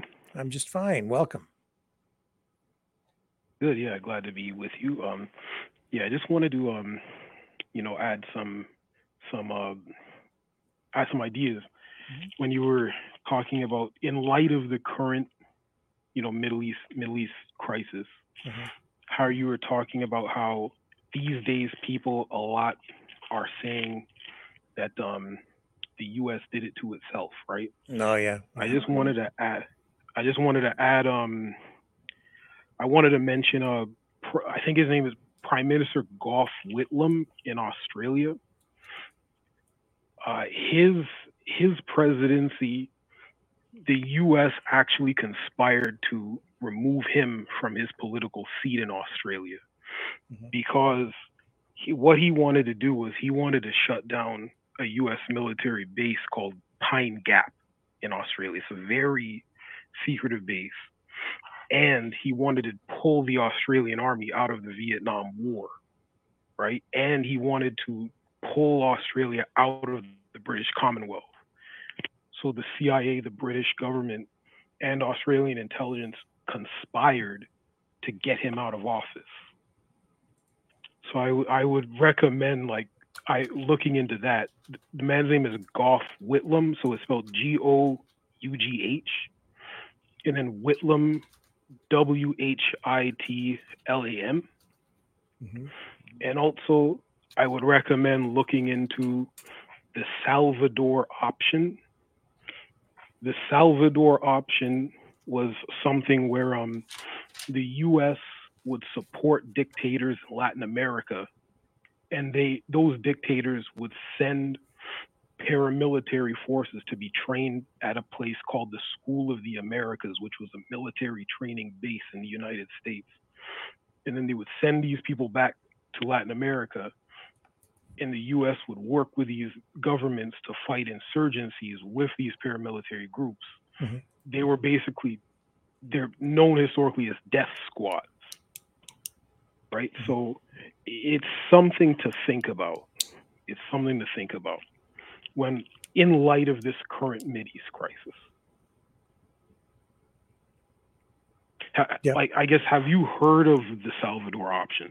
Yes. Okay. Yeah, and I'm not saying that the United States is perfect or that they haven't engaged in activities around the world that they maybe shouldn't have been engaged in. I see a lot of missteps, corruption. The thing about the United States is it's complicated because you have various political forces within a democracy with different objectives. Even you get one president in, Trump's foreign policy completely different than what Biden's foreign policy is. Biden's is more in alignment with what Obama's was. So you get a change in administration, you get a completely different approach to things. You have Bush in power, you've got something else again. You've got the neocons in there. So from administration to administration over time, the United States will align itself and has aligned itself with um, political organizations, paramilitary, even terrorist groups that you have seen at times are anti-American, are opponents or enemies of America, and yet the United States ends up funding them at some point, or even sometimes you might argue creating these opponents. That's right. Yeah. And it's a lot of it doesn't make sense. That being said, at the same time, I think there's nuance in a lot of this. There is a need for a greater understanding of why at any given time the United States government takes actions that it takes. And the United States isn't the only government that engages in activities that seem to be contradictory. You can look at Russia or China even and say, well, why are they aligned with them now? They used to be opposed to them. Why did the United States leave all those weapons in Afghanistan? And, I can come up with my own assessment of that. Some of these things don't make sense, but you need to put it into context, in terms of what happened at the time. Why did the government respond the way they did at that time, and not fall into the trap of sort of judging everything from a current perspective without understanding what was going on at that moment. If you understand. That sounds wise. Right? That sounds wise.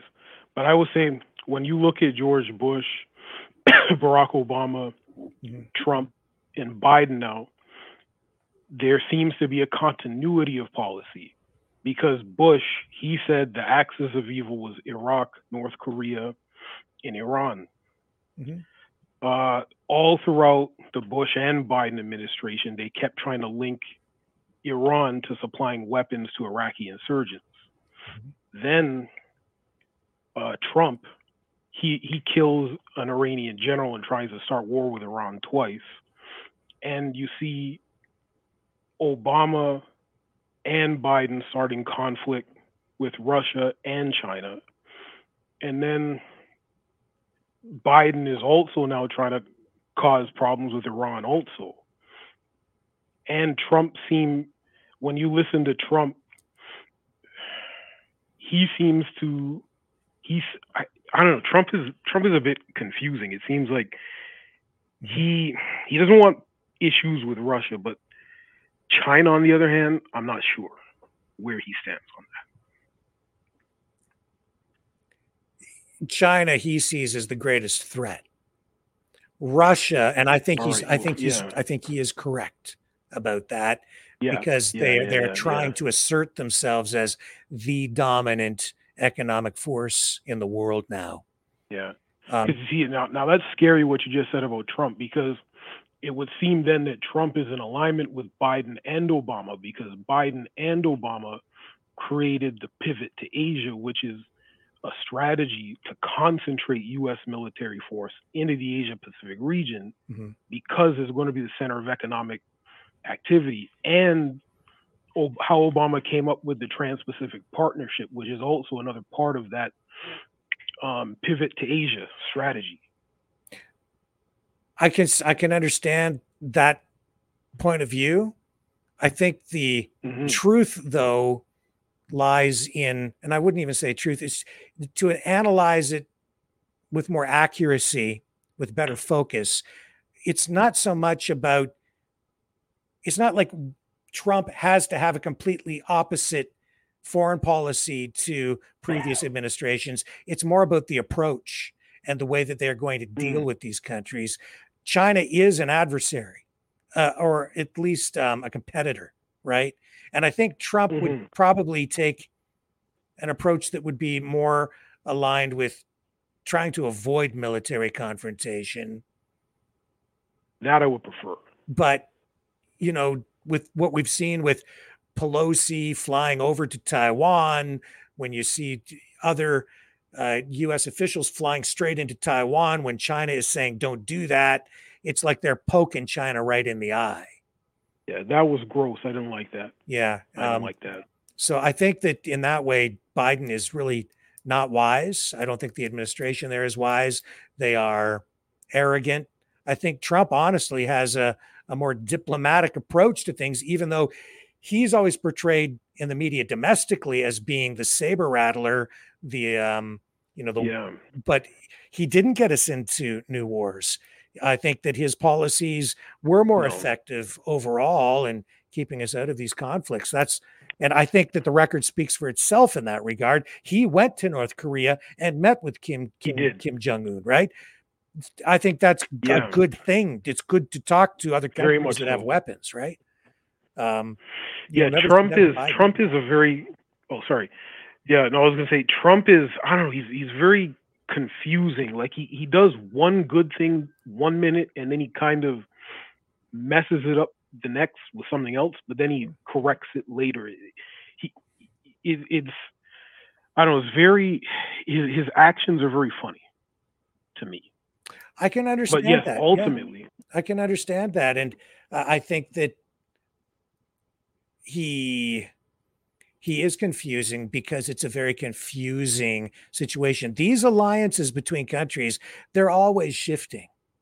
Yes, that's right. And you have to understand too, and I don't mean when I say you, I mean people in general need to take a broader view of this stuff, because it isn't just what the United States does. It's what other countries like Russia and China and India and Brazil, what these other countries are all doing as well.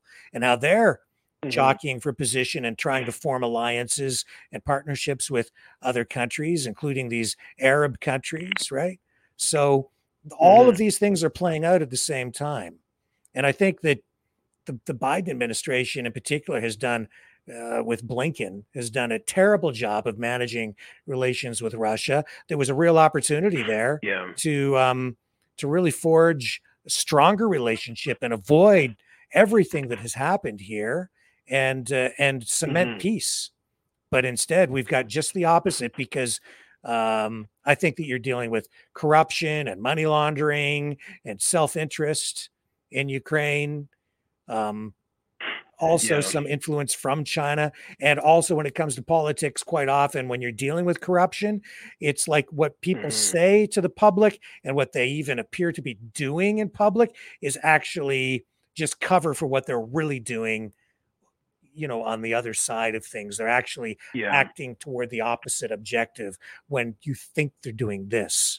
It makes politics very difficult to follow and understand. That's true. That's true. It is a very complex world we're dealing with.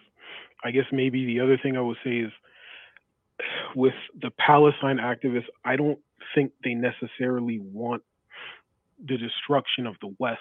They would prefer, what they really want is for the West to do better, I think. You know what I mean? Like, they just acknowledge that, how should I say this? There are commonalities, between the side opposing Palestine and Western nations. There are historic commonalities.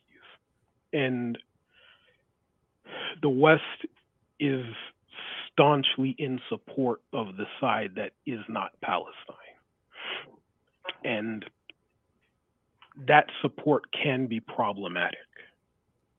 I don't think they want the destruction of the West. They just want the West to live up to what it says it is, I feel. Again, I think for a proper analysis, a broader aerial view is needed.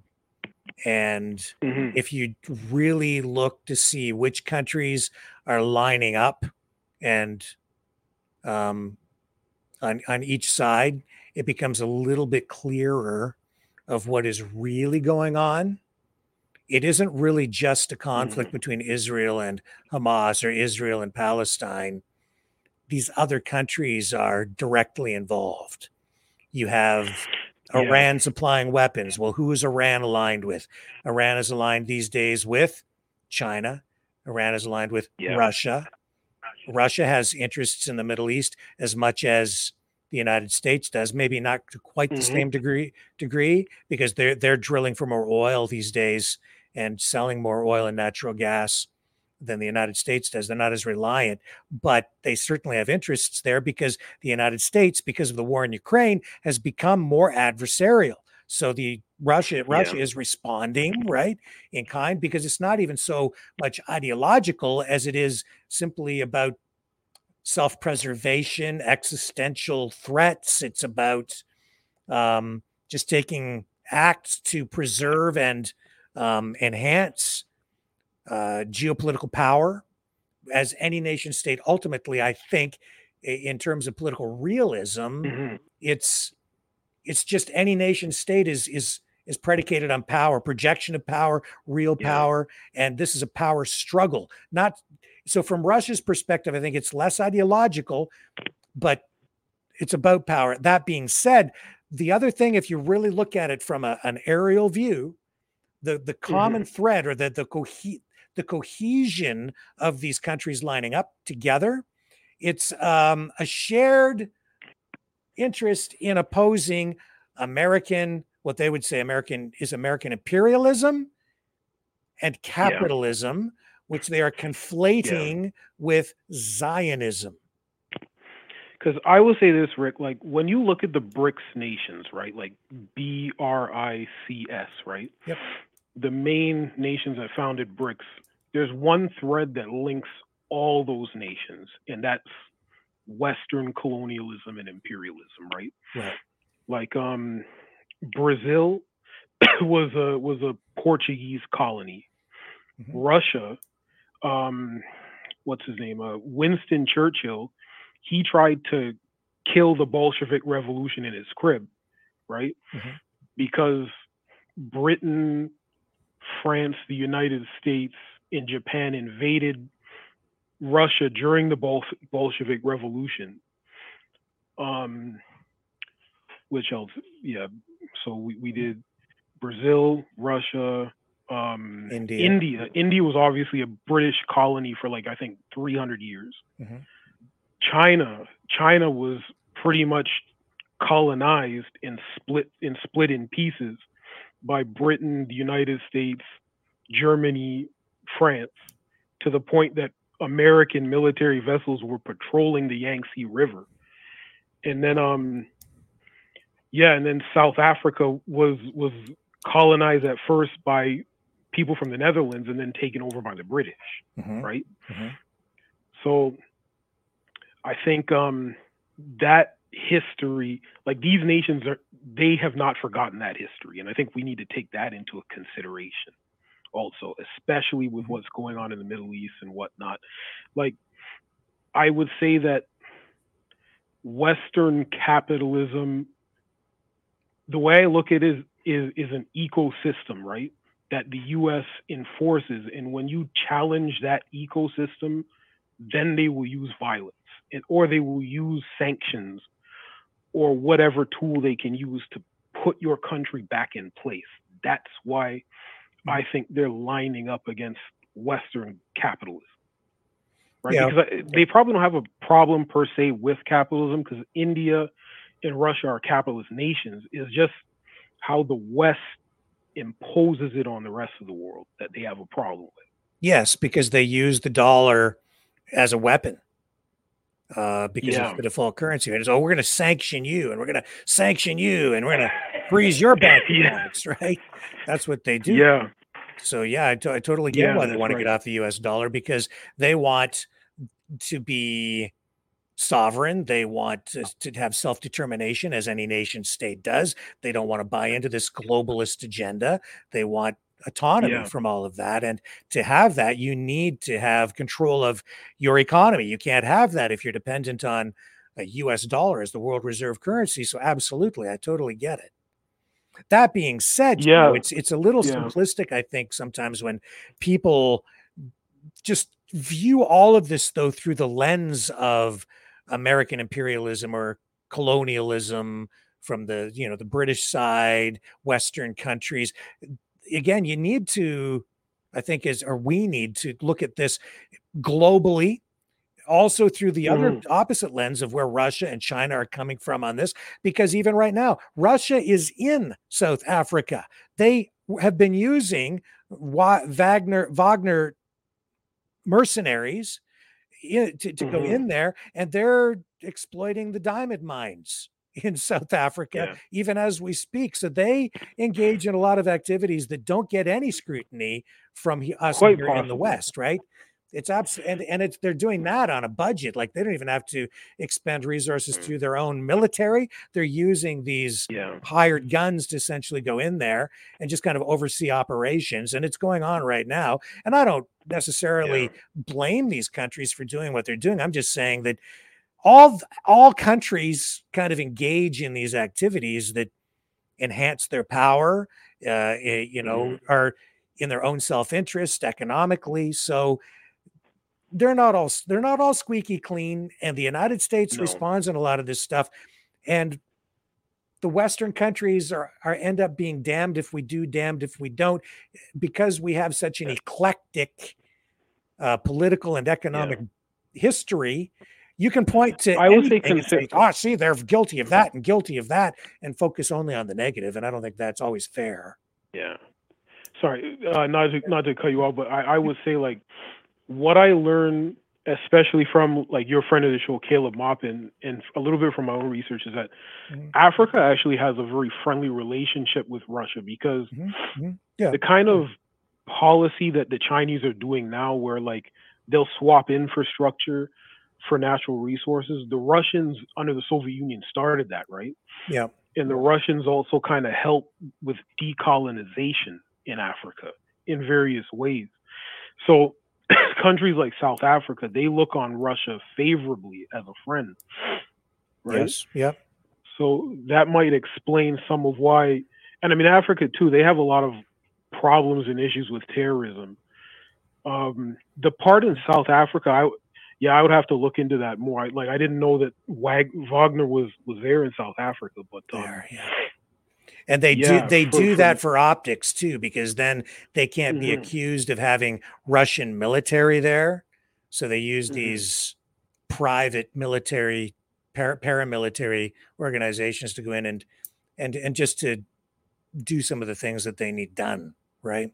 Even, and the other stuff is the other thing to consider is that media is much more controlled in these other countries, and as a result, there's a lot of information that doesn't come out. And if you look at what is going on in South Africa in the aftermath of apartheid, there's kind of a lot of, well, you're seeing farmers, and I'm careful, have to be careful what I say here because we're on YouTube, but you see, I understand, white farmers, really bad things have happened there.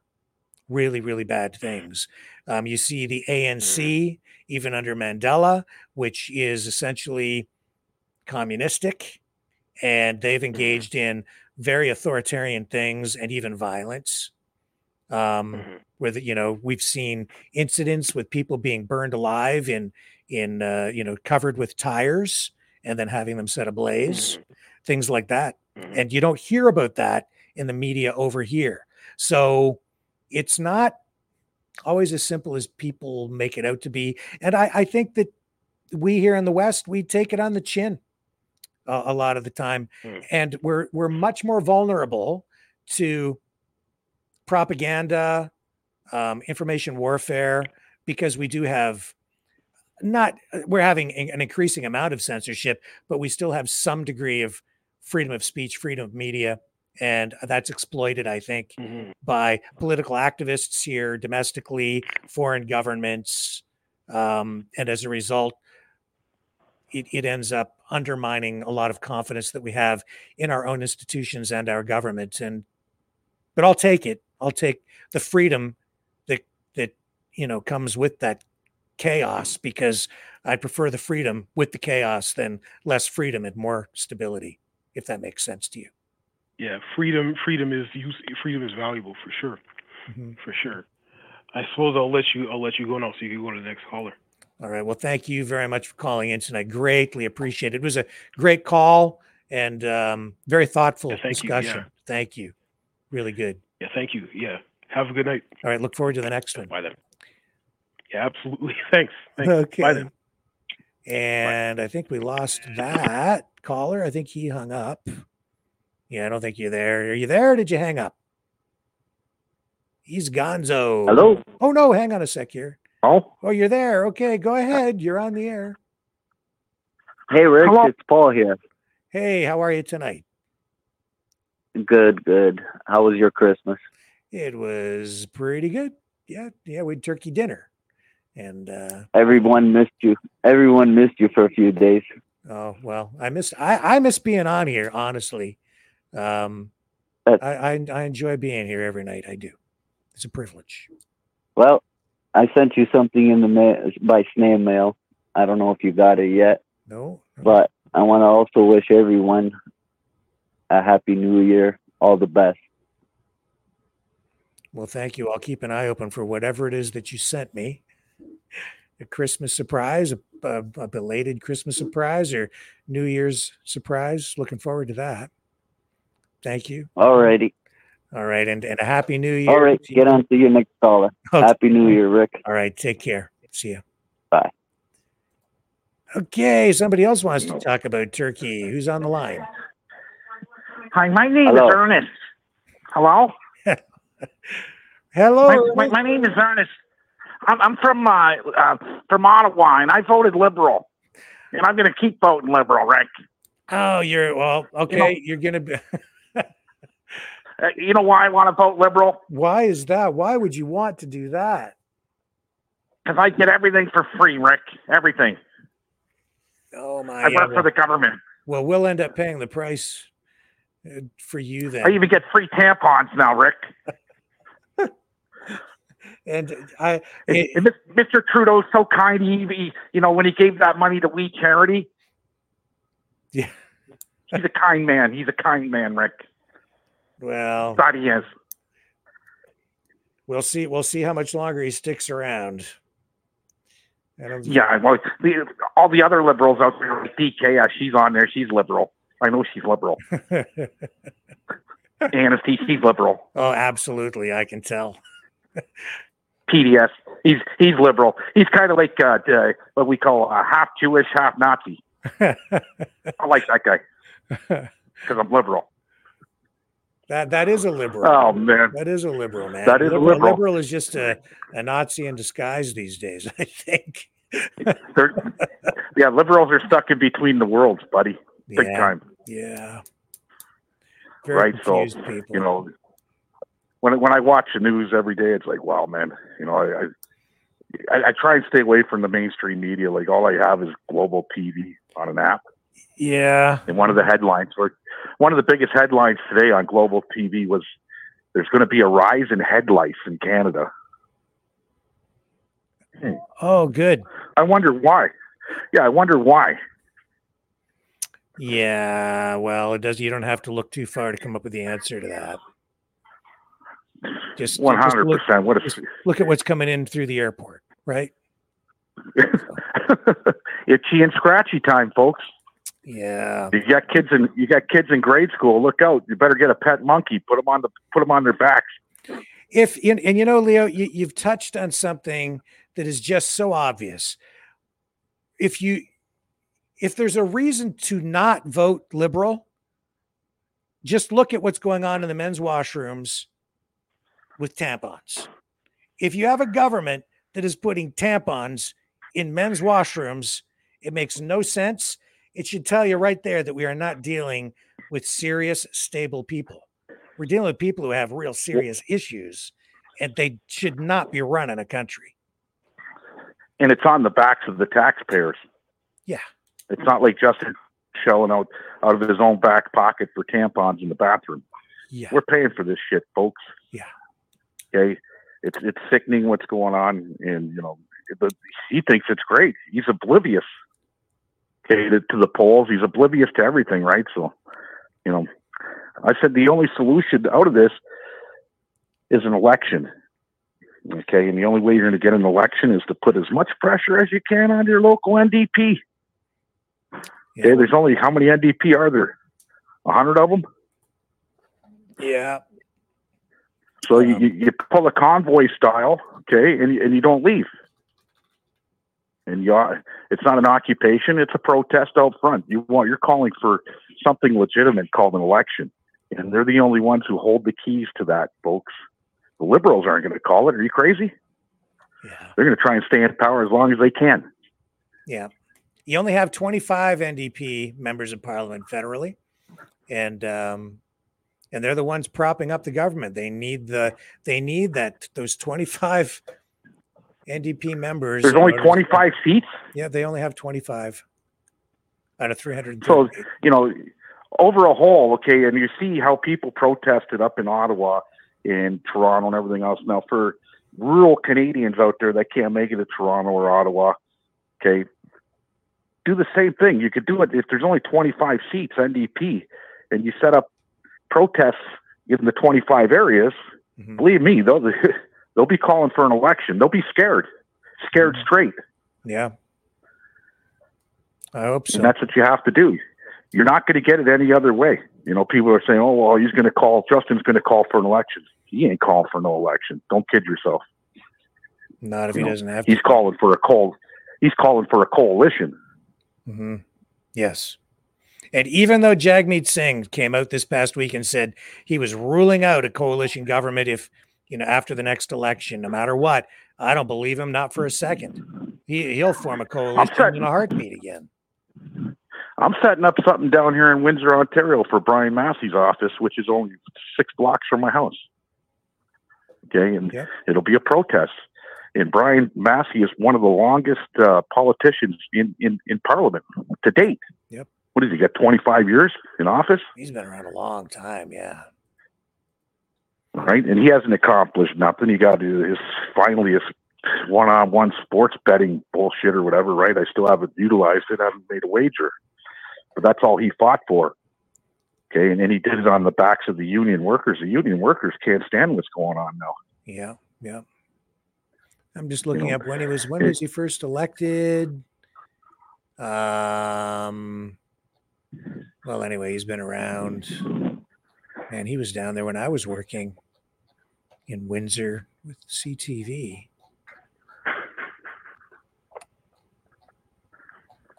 Yeah, he's held different positions as critic to the border and everything else, right?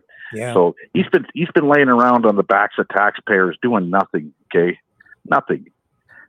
Welfare. The guy gets a pension now, full pension. He'll get honors. He's one of the longest. He is the longest NDP in that cabinet federally. Yeah, he was first elected in 2002 federally. He'd been on municipal council before that. Yeah, he's in Windsor West. That's the old Liberal stronghold of Herb Gray, who was a powerful Liberal for a long time. And then Rick Limoges, I think, took over that seat for a short time after Herb Gray, but then unseated by Massey, as I recall. Is that correct? Have I got that about right? That sounds right. Yeah, Herb Gray, believe it or not. Okay, I'm gonna speak nice of somebody that's in the Liberal Party of Canada, that was in the Liberal Party of Canada. He's passed and gone. Was Herb Gray. Mm-hmm. You know, Liberals weren't bad once upon a time, guys. Yeah. Okay. You know, Howard McCurdy was a Liberal. Yep. Okay. Herb Gray is another Liberal. There were good Liberals out there that would be they're turning in their graves today, going, what the fuck has happened here? You know, their party's going to be disseminated in the next election if they even get party status. That's scary. If you were a longtime Liberal paying dues member or whatever, okay, that's scary. Somebody's going to fall. It's either going to be the NDP with no status or the Liberals. I hope it's both. Wasn't McCurdy a New Democrat? I think he was NDP. No, I thought Howard McCurdy was a Liberal. I thought he was. He could have been NDP, but they're both the same, right? Yeah. And that's what people don't get. Yeah. Okay, if you vote if you vote NDP because they're speaking of the universal dental plan and everything else, and it sounds really nice, okay, they're the same as the Liberals. A vote for the NDP is a vote for the Liberals. A vote for the Liberals is a vote for the NDP. Yes. Now, if you apply pressure on those 25 members in protest where they can't even operate their business Believe me, they're going to call on Jagmeet Singh, and if Singh don't do anything about it, he's going to get his ass handed to him. Yeah. Right. So, when it comes down to party status, people get scared. Will you be there in the next election? These people are fighting for what? Free money, our money. They work for us. They're supposed to be anyways. That's right. Exactly right. Right. So when they stop working for us the way that we see it, it's sickening. Really, it is. And as for the war going on in Russia or in Ukraine, they just can't take part of it and call it off. Russia has to take it all, or they're going to have their own little Palestine. Okay, you just can't leave Kiev and take Odessa and everything else surrounding it. You're going to have that area now that's always going to be rebellious to Russia, and it's never going to end. So Russia has to act. They got to get their shit together. Just, I think I know what Russia's trying to do, and that's trying to drain as much money from the West as possible because they're supporting that conflict. Yeah, which is actually every day that it goes. Which is actually the opposite. The West the United States, I think, was trying to use this to drain the resources from Russia, but I think it's turning into the opposite. Well, how many countries have sanctions against Russia, and how many countries don't? The majority of the countries don't have any sanctions against Russia. Yep. 161 countries that are for Russia. Yep. So, it didn't work out the way that America planned, but look who's running the show in America. Yeah. Right. It's, you get what you get. And, for them to discriminate and try and disqualify somebody running, especially in the presidential election. And see, the United States wanted European countries to stop buying energy from Russia, especially with the Ukraine conflict raging, and the European countries wouldn't do it. They needed the energy. So what ended up happening? Nord Stream pipeline gets blown up. Yeah, and we know who did that. Yeah. We got to. I'm not going to say it because you're on YouTube, but I think we all know who did that. Yes. And it's funny because sovereign nations that are in Canada, and we have sovereign nations within Canada called the natives. Okay, and every reserve sovereign. Now they all have a council and they make their own rules, this and that. Well, they sell gas, and they were selling Russian gas forever, Rick. Did you know that? I wasn't aware that they were importing specifically Russian gas. I thought it was just coming in through the world market. So some of it could have been coming from Russia for sure. No, there was Russian gas on the reserves for the longest time. I never bought it because it was Russian. We used to call it dirty fuel, right? There'd be particles in it and shit, right? It do more damage to your vehicle. But once the sanctions came, there was no more Russian gas on the reserves. It was all North American gas, right? So their gas is good, their diesel is great, and I buy it from there now, right? But yeah, Russia is taking control, and it's backfiring in the West's face, man, and it's pretty sad. Everybody knew it. Yeah. You can't tell me there's that many stupid people in Washington and in Parliament that didn't know the outcome. It would be like Quebec trying to go against the United States of America. Yeah. You know the outcome. But yet, the Russians would probably be happy to finance that one. Yeah, well, we've been saying it here for a long time, since the the beginning of the special military operation into Ukraine. I think the writing was on the wall even back then. So this is just right. I didn't expect it was going to take this long, but it's taking time. I didn't expect. I thought it would have been done in 6 months, but that's why I've come to my senses that they're bleeding the West slowly but surely. Yep. Right. Let's take as long as we can. Russia's not hurting. Look at their economy. Okay, I watch videos from all over the world. Russia's economy is pumping, folks. Yeah. They're not in a food crisis where they're paying 300% more for a loaf of bread than they were 3 years ago. That's right. Right. Russia, their fuel is not $1.50 a liter. Yeah, that's also what it is today. That's also why I say you have to look at these all of these conflicts that, whether you're looking at what's going on in China with Taiwan or the Middle East, you have to consider what these other countries are doing and the influence they're having as well. And I think that, Russia, China, especially those two countries, and Iran, they're manipulating the geopolitical reality even more so than the United States. They're in more control than people realize. And it's not enough to just kind of always look at what the United States is doing. We're not controlling everything anymore. So keep that Not in at mind. all. Not at all. Yeah. And the United States hasn't won a war since Japan. Yeah. Okay. And it was the Allied forces, and Japan or the United States didn't come into the end of World War II in Europe. Okay. A lot of people don't know that. They think the United States was there from the beginning. They weren't. No. They came in the last 15 months of that war. Right. And they came out as the heroes and the superpower and everything else. If it wasn't for Hiroshima and Nagasaki, who knows what happened with Japan, right? Yeah. So they, they're a nuclear power, and they have that in a way that's a good thing for us. But who's gonna use it first is the question, right?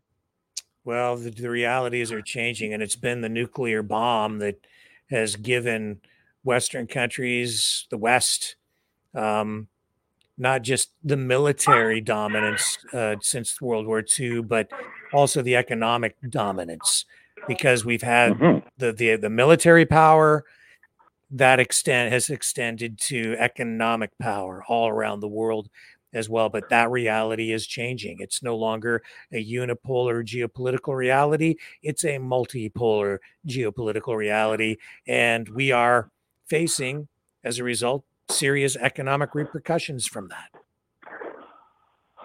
Right. And as the America thins out, what you're doing with these conflicts with Ukraine and Israel and whoever else, right, around the world, their military's thinned right out, guys.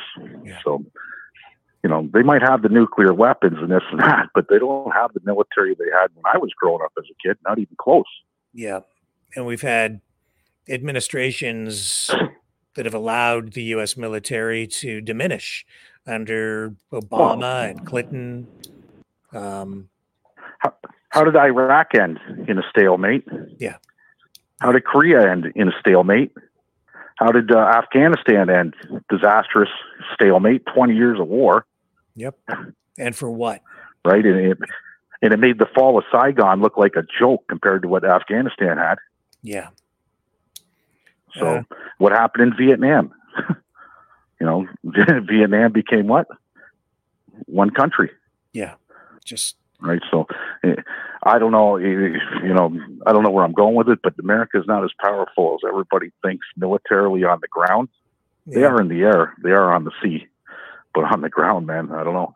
So maybe letting in all these immigrants and putting them in the military and sending them to the front lines of the meat grinders might be a good thing after all. You can't rule through fear, power. You can't. So ultimately, if you think you're going to go into any country, use your military to change things.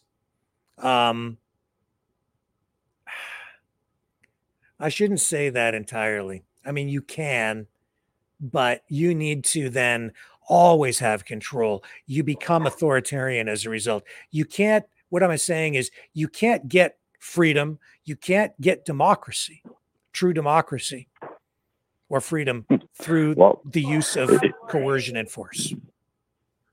It wasn't long ago that Canadians were considered a peacekeeping nation.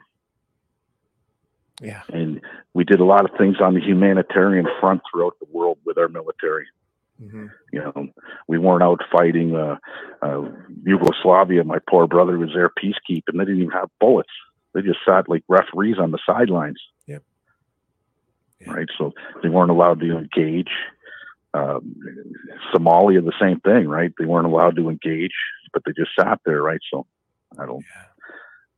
At the end of the day, Rick, I just wish peace upon everybody for the whole wide world, and but I don't see it happening, not anytime soon.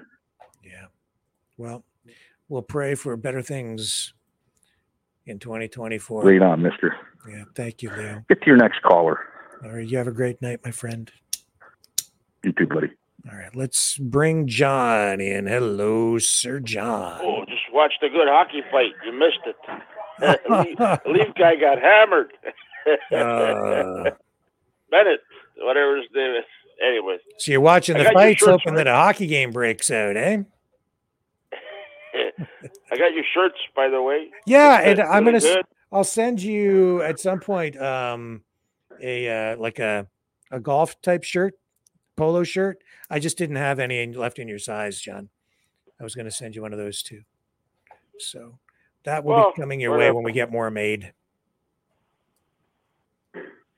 Yeah, I was at the town center today, and there's a store, clothing store, that's selling T-shirts, but they never had my size. They never had any 2X. They're all extra large, large. $4.99.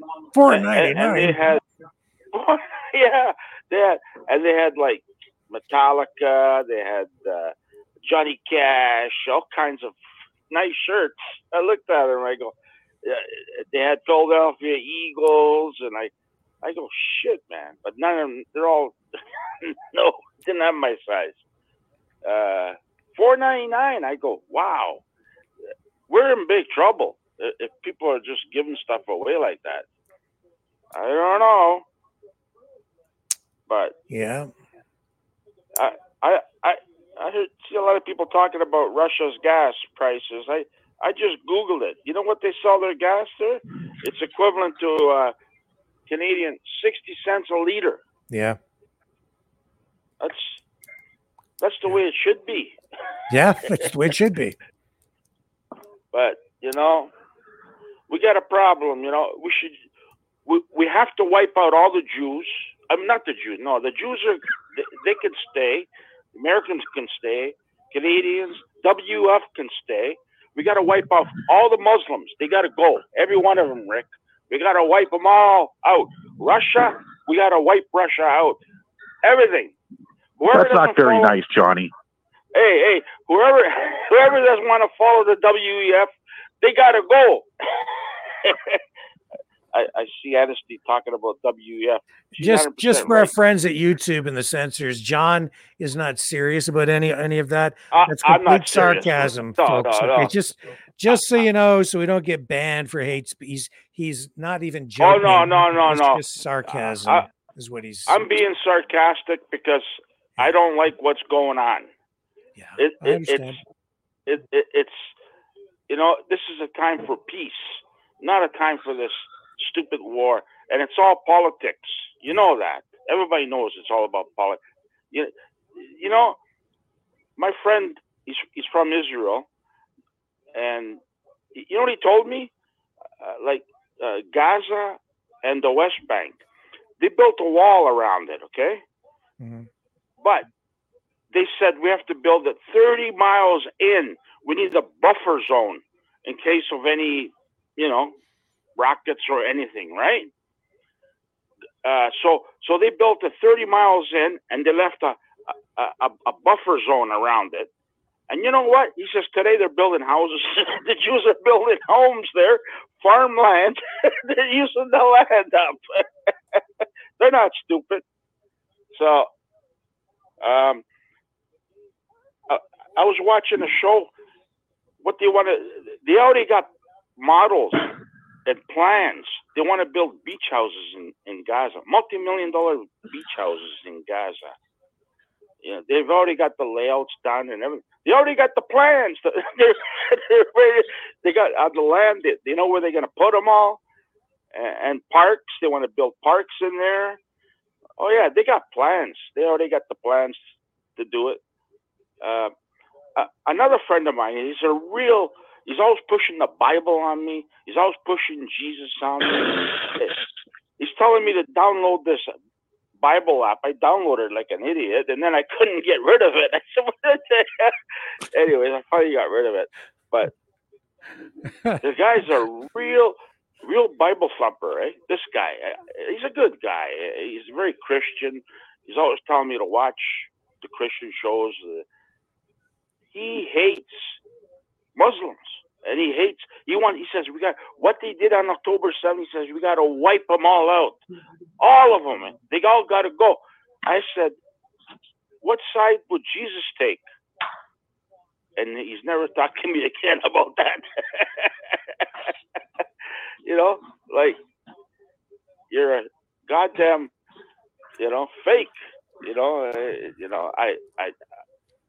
I just can't. You know how many people are under that rubble there that they can't find? They're missing. They're not even in the list. There's like 21,000. There's probably another 20,000 in the rubble that you can't find. They need cranes to lift all this shit up. Can't get in there. These guys are working by hand. Unbelievable, Rick. Anyways,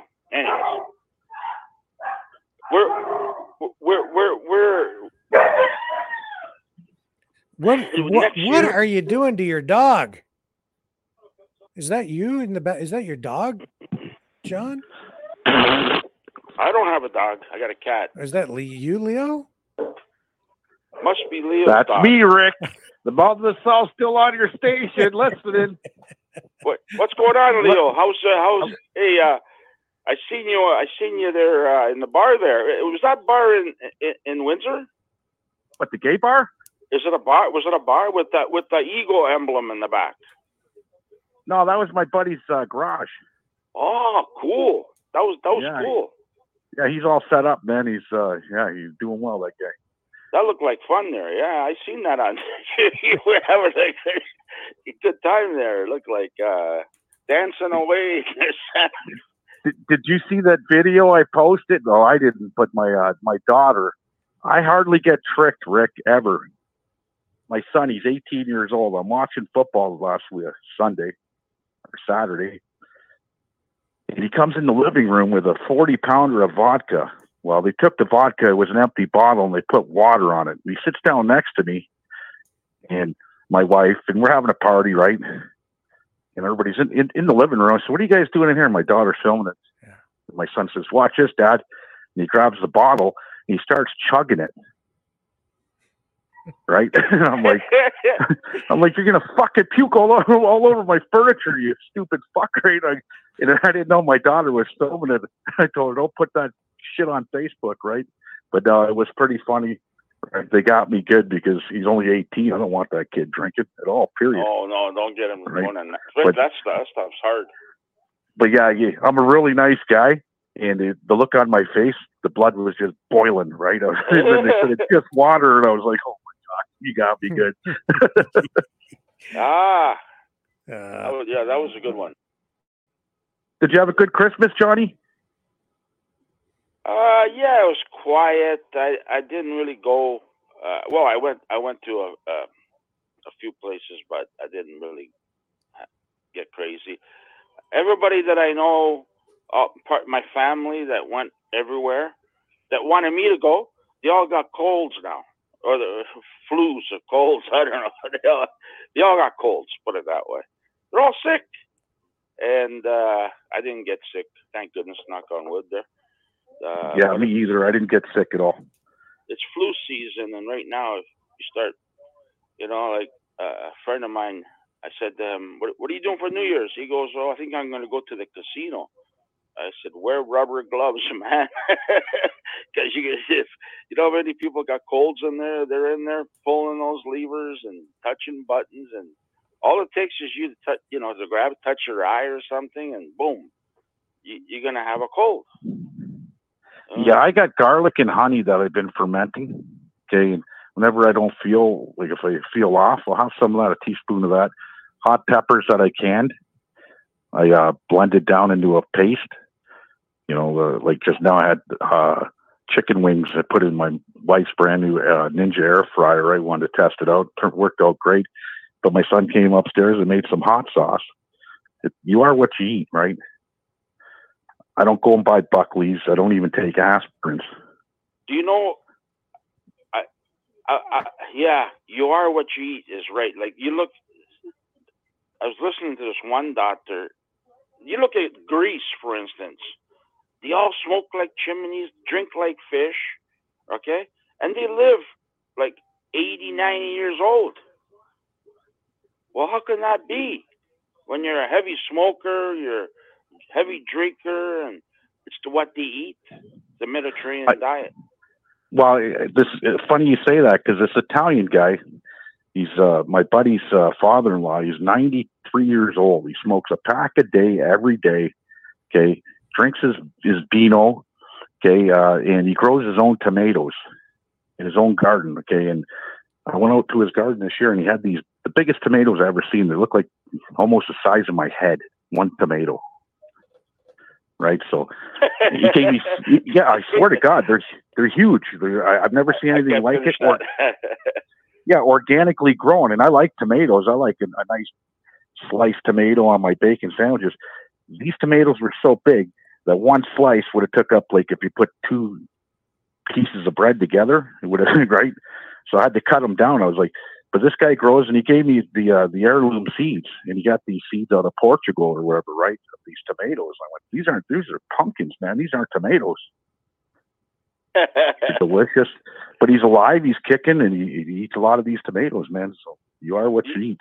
You know, a lot of people talking about honey on here, eh? My cupboard, I've got about 12 jars of honey, and they've been sitting in there for a couple of years. I keep getting more. I know someone who has a farm, and they have honey. They make honey, and it's pure honey, pure honey. Right. Do you know what they tell me? Honey will never go bad. It'll last forever. It'll go rock hard. No, it'll last forever. Real honey will last forever. The stuff you buy in the store is all sugar. That's why it goes rock hard. In fact, did you know that honey is one of the top 3 faked foods in the world? Made with sugar and glucose and fructose, faked.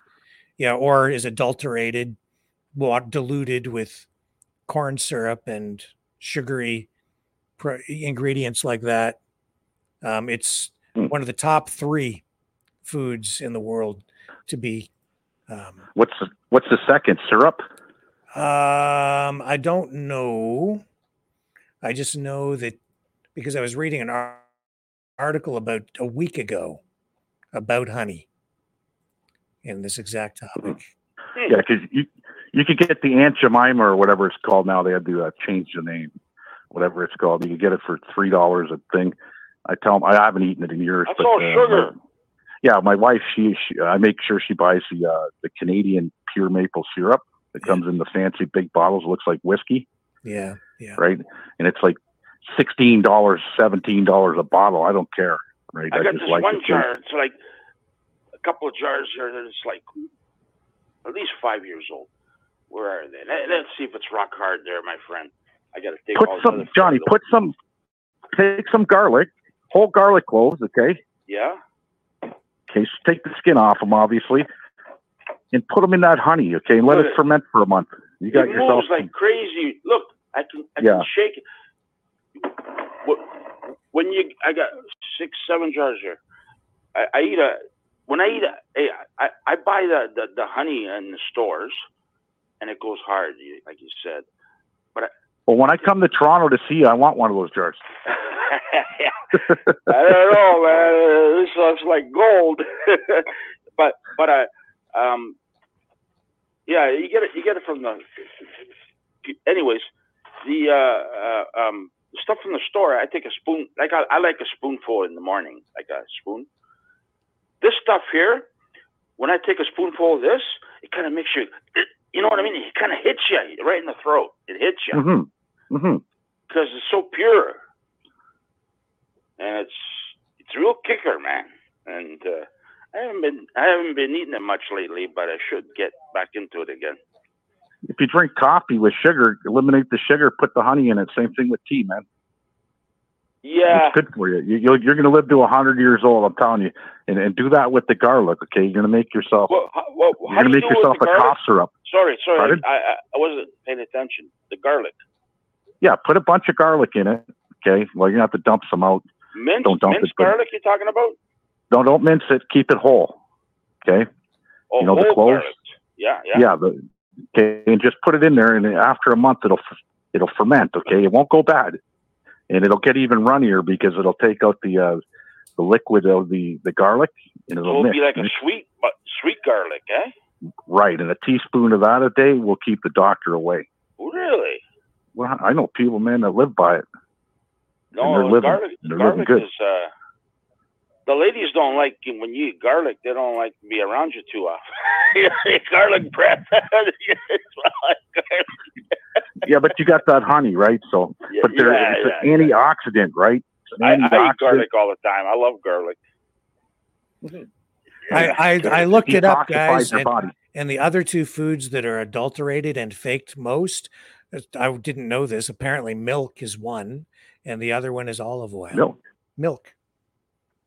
I don't know how they do that, but apparently it's one of the top three. Yeah, and honey is number 3. Yeah, well, the milk does taste funny. When I was a kid, I used to go to the farm and I get raw milk.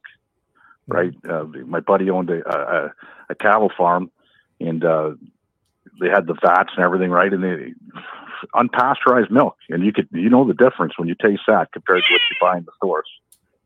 Yeah, that's true. But yeah, so I don't know. We're talking worldwide, so I don't know how much of. What is that sound? Is there a kid? I don't know. That ain't me. It's my cat. I'm trying to get it off me. John's under attack. Johnny's cat. Come on, get out of here. We just mentioned a Got saucer claws of on milk my and- shirt. Oh and my the cat God. came out of the woodwork. And now John's under This attack. cat everywhere. It misses me when I leave. You know, like it starts howling and doesn't want me to leave. Well, after the call, play with your pussy. I don't want. This cat's old, man. You see, I take good care of it. You know, it's like it's probably 80 years old in human lives. It's Cats old. live forever, buddy. Well, I hope it does. I don't want it to go because I got it trained right now. You know. I got a Shih Tzu that outlived my first Rottweiler, my American Bulldog, and me and my wife were talking the other night. I think the dog's going to outlive me. Okay, it's been like I went through 3 different dogs. I swear to God, the Shih Tzu and it's running around. You still have that, happy. You still have that dog? Yeah, the Shih Tzu's outlived. I'm telling you, it's 20 years. Okay, yeah. I've had 3 different dogs, and they've all died, different breeds. But the Shih Tzu's still alive, running around, and the cat. They're vicious, though, aren't they? Well, she's mellow now, but yeah, she's old now. But yeah, because they have. When I see one of those, I kind of stay away. I've had too many friction. They kind of don't like me sometimes. Well, you don't like anybody. They're very possessive. Yeah. I think that dog's eating the honey and garlic. So, any predictions for the New York mouth? What do you think? It's going to be a lot bloodier than it was last year around the world. Guaranteed. Or your money back. Yeah, it's sickening what's going on. It's not going to change. I agree with you. Not going to change. These people, they've got an agenda, and like Amnesty says, one world government. That's what it's in the books, and it's like our government is being run by Schwab. You know, Schwab tells them what to do. And we're just I hope. I don't like any politician, but Polyev, I think he'll open up the oil fields. He'll get rid of this electric cars, and they're talking about it people are starting to wake up now. You know, even the news. I'm surprised. I'm watching the news, and they go, before you buy an electric car, you got to think of the charging time. The weight of the car is a lot heavier than a regular car. Tow trucks can't pick it up. It's going to cost you like, they don't last as long. They're telling you all the bad, nothing good. The only good thing is you save a lot of money on gas. That's the only good thing that they said. Yeah, Trudeau saying he's going to make it affordable, the vehicle. Okay, it's not going to happen, Johnny. just like he made housing non-affordable and the cost of living non-affordable for He's Canadians. a disaster. Everything, He's a disaster. Everything he says is a disaster. I may not have a job on the 2nd or the 3rd of January when I go back to work. I might be on layoff because there is no work. And the reason why is because he's mandating, okay, just like the masks and the jibbity jabbities, okay, he's mandating auto sales to be 20% EV, which puts everybody in a jam because they're not selling these automobiles. Well, the news, I'm telling you, they're pushing don't buy one because it's, there's a lot of, you buy one, it's a disaster. It's a disaster, I'm telling you. Vancouver, there was an article in the province the other day, Rick, that I read about a fella in Vancouver who bought an EV. It was a Nissan, okay, and there was issues with the battery. Well, he had a little fender bender or whatever. ICBC, which is the insurance company of British Columbia, okay, and it's only one insurance company throughout BC. That's the only thing I like about BC, okay. He went through ICBC, and the vehicle was only $55,000. He paid. ICBC had to shell out $60,000 for a replacement vehicle. Right. Mm. For just that's and just the car was only a couple weeks old. 60,000. Got to get a bank loan for that. Yeah. Yeah. Did you hear about that story, Rick? I sure did. Yep. I mentioned it briefly the other night, but yeah, that's exactly right. 60 grand to replace the battery in a 2022 model Nissan. That's what they're saying. When the battery goes, you got to buy a new car. Yeah. It's cheaper to buy a new car. They scrapped the car. They sent it to the junkyard. Yeah. Well, where do you put the batteries? In space? Some more space junk? I don't know. Piling up. I don't know what the hell they're thinking of these Einsteins in Ottawa. The biggest story going on right now in Ontario, probably in the world. Okay.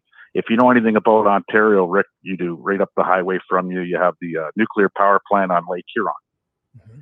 Okay. Now, Saugeen Shores is a native reserve. Now, the government's trying to cut, $20 billion deal for them to put nuclear waste in the ground underneath Saugeen Shores. If you look at where Saugeen Shores is, Rick, you know exactly where it is, Rick. Okay, it's on your way to Tobermory. You can't miss it. Okay, underneath there is what?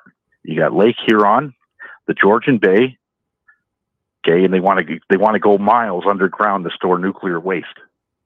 Plutonium, used plutonium. Wow.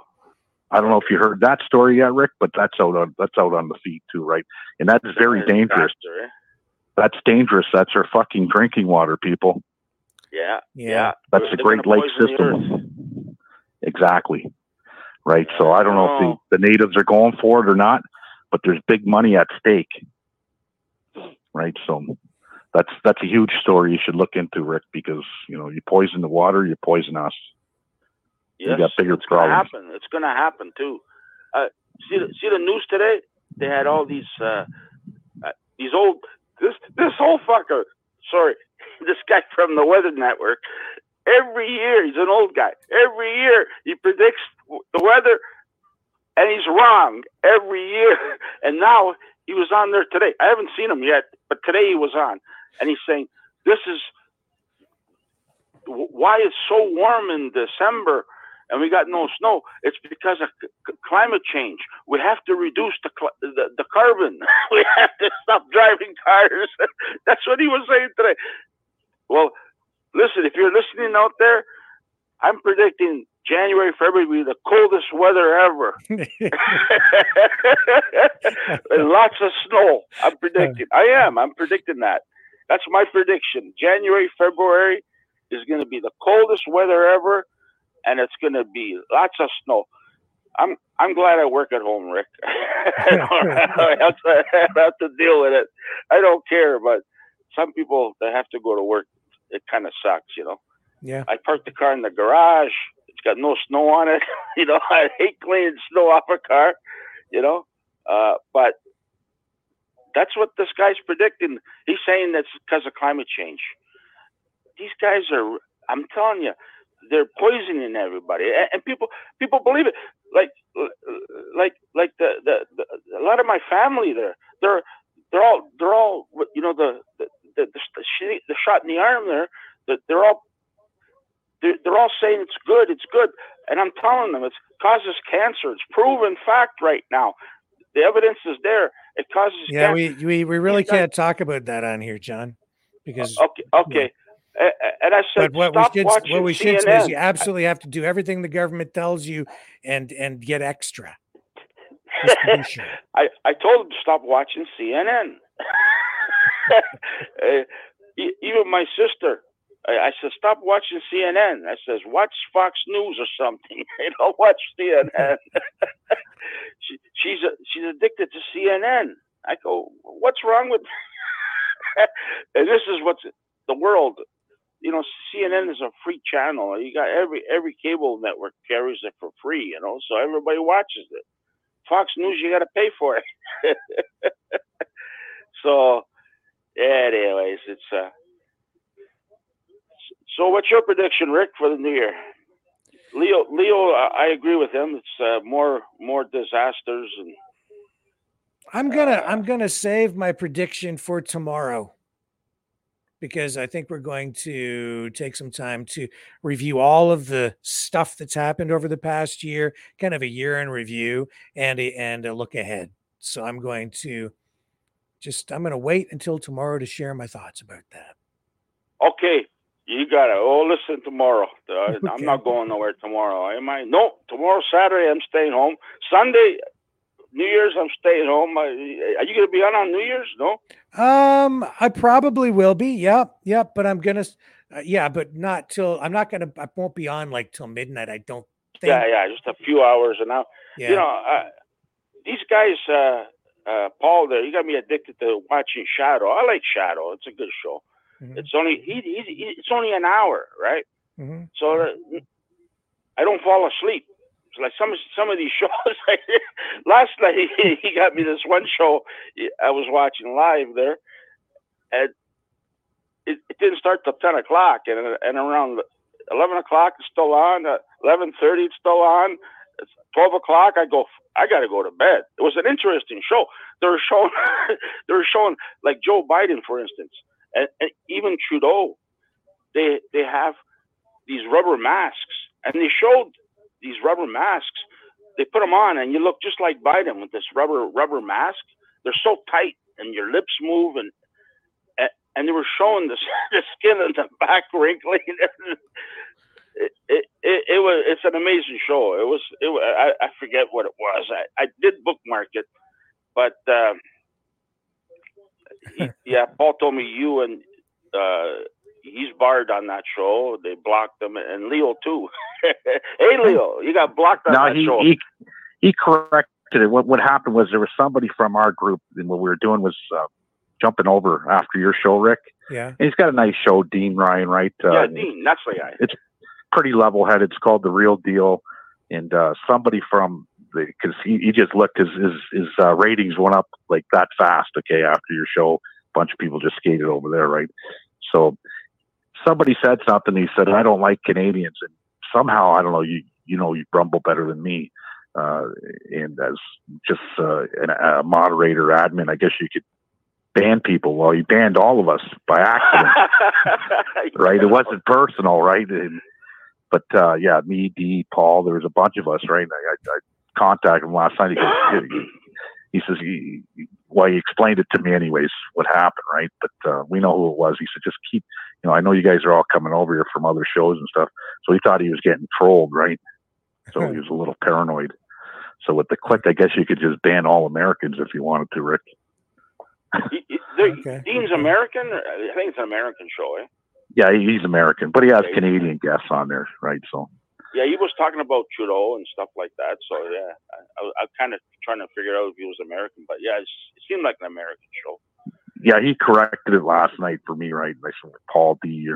I know the people that are not the instigators that come over just to watch the show, and they're it's a good I didn't show. see nobody on there. I guess it was late too, by the way. It was after the Shadow show. But anyways, another thing today I heard, Rick, my cousin, he was reading, they're going to bring lockdowns again this year. So that's another prediction this year. Well, they were predicting that this fall and this winter, and it hasn't happened yet. That's true, but I don't know. He was reading up on it. That's what they're. So that's another reason I want Polyev in there. I have a friend of mine. He's still here till after New Year. He's from Florida. He lives in Miami, just near the Miami Super Bowl there, the football. And he said, what's his name? The governor there, DeSantis. Mm-hmm. They never locked down last time. They never That's locked right. down, That's right. and there was nothing mandatory. And I said, that's the guy that should be president. He says, no. The guy in second place is the guy you showed on here tonight. The dark, Vivek the little dark guy. Ramaswamy? Yeah. He says he's in second place. I go, oh no, not him. That guy's totally fake. He's all fake. I could see right through the guy. He's fake as a $5 bill. $5 or whatever. I've got a $5 coin. bill. Well, I guess it's all fake though. All the currency is fake. But I'm telling you that the guy. So I said I like DeSantis. I like to see him. I said I don't trust Trump. He's and he works at Mar-a-Lago. He's a tech. There, he's met all of them. Trump's daughter's really, really tall. Her husband, the Jew guy, very nice guy. He's met him. Very nice guy, she says. His sons are really nice guys too. They all. He's got a good family. Like I like his family, but I told him that I just don't trust the guy. Ever since he pushed that stuff on us, and everything he said he was going to do, he never did. So, but the economy did good. I have to give him marks for that. But now, who the hell wants to work for him if he gets reelected? You'll end up in jail. Everybody that worked for him, they're all in jail. It's ridiculous. He agreed with me. He says at his age, he's got all the money you want. He should just go play golf, enjoy his life. Why do you want to go through all this punishment? Because that's what it's going to be, punishment. It's not going to stop. Well, that's certainly the message that the Democrats always try to deliver when they go after people using lawfare and cancel culture tactics. It's always, just don't even think about it. That's the message. Don't oppose us, or we will come after you, and that's what they do. That's exactly. What do you want to put up with that? You're 80 years old or whatever. Just enjoy your life, man. He doesn't need the money. But I don't know. I don't like politicians, Rick. Like I say, even Polyev, I'm not 100% with the guy, but he's better than Trudeau. That's all I got to say. Yeah, right? Well, I think we can all agree that anybody's better than Trudeau at this point. He's the only one we have that hopefully he'll do good. Yeah. If he opens up the oil fields, Canada will. We won't be. We're screwed. We're screwed. The debt is unbelievable right now. Yeah. And it's not getting any better. And we need somebody in there who can bring this. Everything is fake today, Rick. Everything is fake. You know that, eh? Yeah. Everything they tell you in the stock market, even the stock market's fake as hell. Everything is fake. I don't believe anything anymore, Rick. I don't believe anything. I hear you. I get it. Yeah. That's why I'm in the chair here every night. Yeah, I don't believe anything anymore.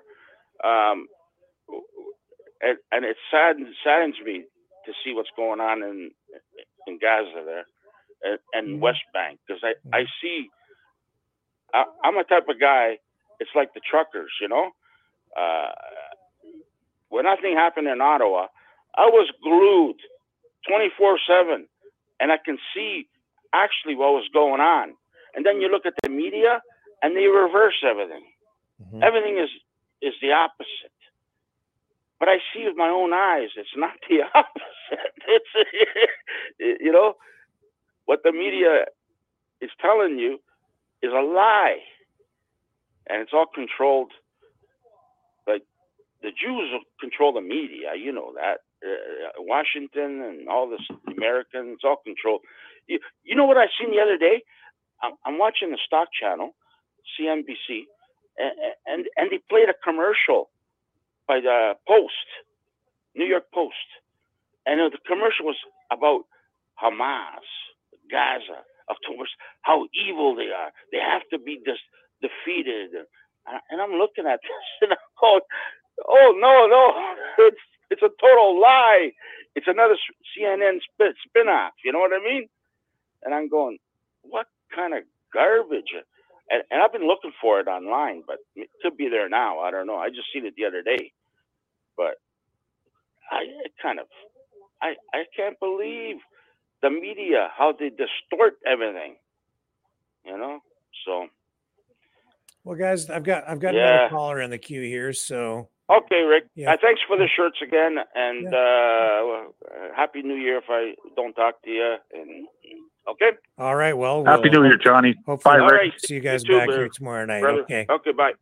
Adios. Okay, let's move on here to. I think it's Dawn.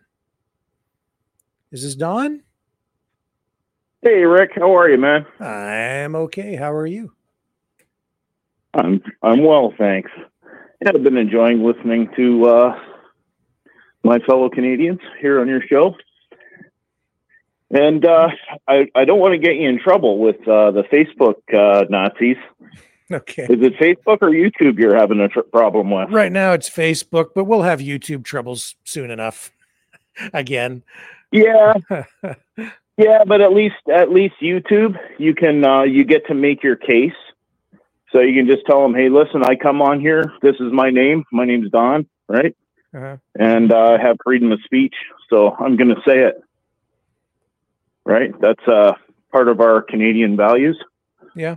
So they want to control what we have to say, especially us, especially Canadians, right? Because we actually we have had a free country, right? And the people who live here, like yourself, we value freedom enough to stick our necks out and discuss the issues. And for me, a recurring theme, we're always trying to compartmentalize everyone and say, oh, well, what group are this person from? Is this a Jew, or is this a Muslim, or is this a Canadian, or is this a whoever, right? Yeah. So we're always sort of doing that as humans, right? We kind of classify ourselves by what differentiates us, right? Mm-hmm. Yeah. And one kind of common thread I've noticed in our demise is, Justin Trudeau, for instance. He's from somewhere, right? He's kind of Quebecer, right? And he's from Montreal or Ottawa or some other French place. And Cuba, you're probably going to get in trouble. Would you get in trouble if we talked about French politicians? I don't think so. Oh, okay. Okay, good. Because we don't want to get you in trouble, Rick. Okay. So what we need in Canada, you see, because there's a certain group of French people that hate Canada. Some that are Canadian and embrace what Canada is.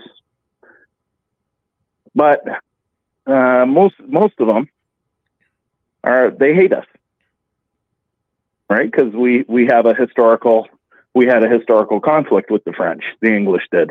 Yes. And the natives even came on board with the British as a British subjects with Tecumseh, right? Yep. He fought alongside Brock in the War of 1812 against the Americans and the French. That's correct. right? Yes. So I think what we need is a grassroots movement, in Canada. And it's going to be real tough because we've got a lot of knuckleheads like myself and your last callers. And you know what I mean? We're all pretty, we've had it real good here, right? Easy. I'm not a knucklehead. But right on. You know what's funny? You got to be from my area because you mentioned General Brock and Chief Tecumseh. So you're probably from southwestern Ontario. Well, I am. I'm in London, bro. So I liked your Windsor idea there with the NDP because, of course, they're really who spoiled our little parade, having the coalition, and they jumped in the Liberal lap and actually closed our parliament. Right? Can't close parliament over the sniffles, But that was a big power grab, right? And invoking emergency measures over the cold, and of course it was all pre-planned. They've been planning this for years and years, and big dollars and power but no, definitely NDP. They're the way our system works is, we always carry any of the party that gets elected, they always carry a minority government, right? And then the other parties keep them in check and basically essentially vote non-confidence in them to make another election, to vote in another minority government. So the dish can't run away with the spoon, right? Like Bill Morneau already did. And the Liberal government, they've already bankrupted. There is no there is no worse here. All we have now is they just invent the numbers and print the money. We just got money printers. It's not backed by anything. So they're going to carry that on until it burns out. Or we get a grassroots movement, figure out who the smartest people are, and get them to run things. That's sort of my point with the grassroots. Forming community organizations of people who have half a brain and try and get them in a position where we can elect them. Well, Rick, you should be running again. Do you have any aspirations for politics in Chatham-Kent? Yes, there we go. People have asked me many times, and I've been sitting in this chair because I'm just trying to contribute, doing the things that I do best, and that's media. So I've been trying to help other people who. Well, you're a sober thinker. Not only are you sober in life, but you're a sober thinker, and that's what we need in politics. Because we're being run by a bunch of drunk, alcoholic, drug addicts. No your last name isn't your last name isn't Mercier, is it? No. Right, because so we have our replacement. Well, essentially, what they're going to do, because they love the bamboozle, and because they got years and years to plan all this shit ahead of us, right? Yeah. So what they're going to do, it's just like John Tory, how he had that scandal. And then they got Chairman Chow in for the Toronto mayor, right? Don't forget, Trudeau invented the Federation of Mayors in Canada, so he actually runs his federal agenda in every municipality. They wine and dine all the mayors, and that's how they're able to shove all this shit down our throats. Yeah, we're pretty much screwed. If you look at the Charter of Rights in Canada, which was created by Pierre Elliott Trudeau, when was it, 1982 or somewhere around there? That's right. Okay, there's more holes in the Charter than there are in a box of Fruit Loops. Yeah, and that's the truth. Okay, and he made it that way, right? You got the government notwithstanding clause. He knew where that hole was too, right? Yeah, the government notwithstanding clause, they're starting to use it now a lot more often. Everywhere, yeah. Right, so it's sickening. Yeah, we're fucked. It's all over, and then they just bring in bring in mass immigration. It's the nail on the coffin, right? Universal basic income. That's how he's going to get reelected, or whoever. Like, he'll probably go out and then they'll bring, someone else to replace him, just like John Tory. They'll just he can step down and go live where in Tofino or Jamaica or wherever. And you know what, guys? Over Christmas, of course, I spent time with family, and I won't mention names because it's family. But it was very clear to me that people are in their own bubbles, and the thing that scares me is when I'm speaking to people who are on the other side of the politics. They're like completely oblivious to the things that we're talking about here on this program tonight, like absolutely clueless. So over Christmas, I'm talking to relatives who think I'm a nut bar. And when I'm trying to discuss anything with them, they are absolutely clueless. They don't know names. They don't know history. They don't know much of anything. All they really know is what they're regurgitating from really mainstream media. And, it's like polar opposites and oblivion, like no concept at all. That's what scares me, because those are the people who are going to vote for Trudeau again. Sure. Yeah. And he'll have a platform, the platform of universal basic income. So all the migrants or the immigrants that are coming here by the millions will be able to get $2,000 a month if they vote for him. Yeah. And then they can stay here, right? But $2,000 a month, all the $2,000 a month's going to do, you can't even get a 1-bedroom apartment for $2,000. Yeah, but 10 of them can live in there just fine and make $20,000 and have one little apartment making them $20,000. One little apartment and a Lamborghini in the driveway. Hell yeah. No, 6 Mercedes out front. Sure, there'll be no parking, but yeah, all that's going to do is drive the price of a loaf of bread from where it is now at $5 a loaf to $20 a loaf. Exactly. No, for sure. That's exactly what's going to happen. Only it'll be gas first, though, right? Because they don't want. I reckon they've got AI kind of thinking all this shit out for them, and they just plug it in. Let's see, how can we make Don's life shit, right? Because he's the only one who's going to go and say fuck you, right? Well, there's 7% of us in Canada that are going to say fuck you, right? And that's rising. Is it getting more? I hope so. Because 93% of Canadians took the jab.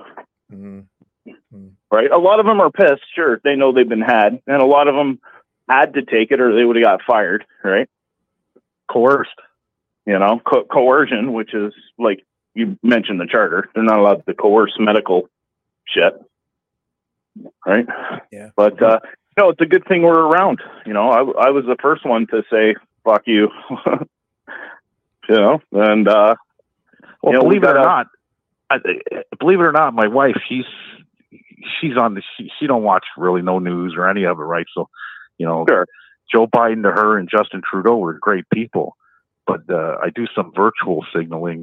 That's leaving Rick's show on my phone, on speaker, so she could hear it, right? And over the last 6 months, Rick, I know a whole different person now, right? She's not buying Trudeau's bullshit or Joe Biden's or any of it, right? She's open. For sure. Yeah. So the more people we can wake up.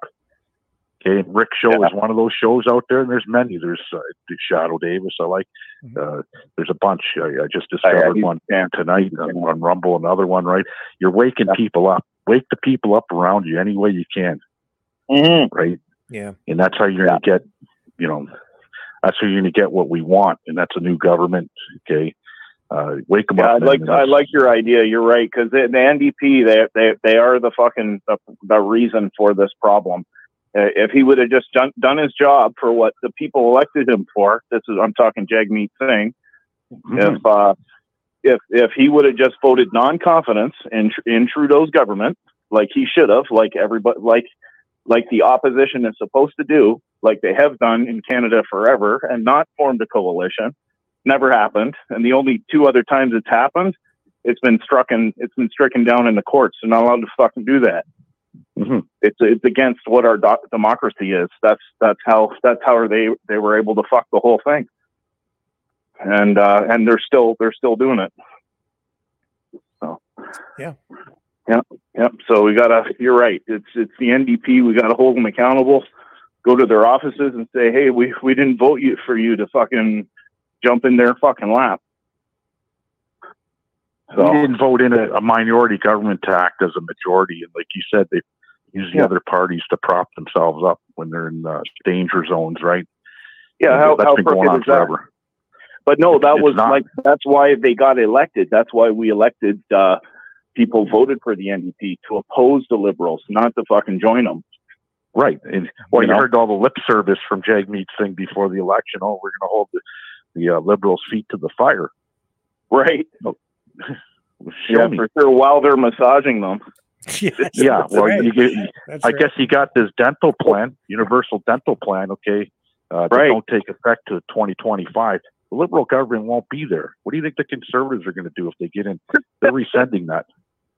They're signing off. They're not signing off on that program. Okay. Yeah. And it's just too much money. We don't have the money. We gave it all away to Ukraine. Yeah, that and then some. Like how many? Then the vid. What was that? 300 billion? How many scandals? Like straight from the We Charity, right? And the whole, where he had to fire the one lady, the governor general got canned, and the CNC Lavaland, that scandal. Right, the Aga Khan scandal. Like billions of dollars, man. They're fucking burglars. They completely robbed us blind and are still doing it. And they're doing it under the disguise of with the RCMP that's protecting them. Sure, that's our police, man. That's our federal police. Yeah, they're watching it all too, right? There's still some old birds in there in the CSIS that are sort of watching this all. And they're like, what the fuck, right? And every now and then they echo something out so the rest of us can hear about it. Well, yeah, I'm sure Rick's show, it's gained in popularity. You had 200, 300 people watching live tonight. Yeah, I'm sure CSIS and all these fuckface fucking alphabet police stations are all watching it. Okay, and I expect to knock at my door any day. Okay, for the shit that I say.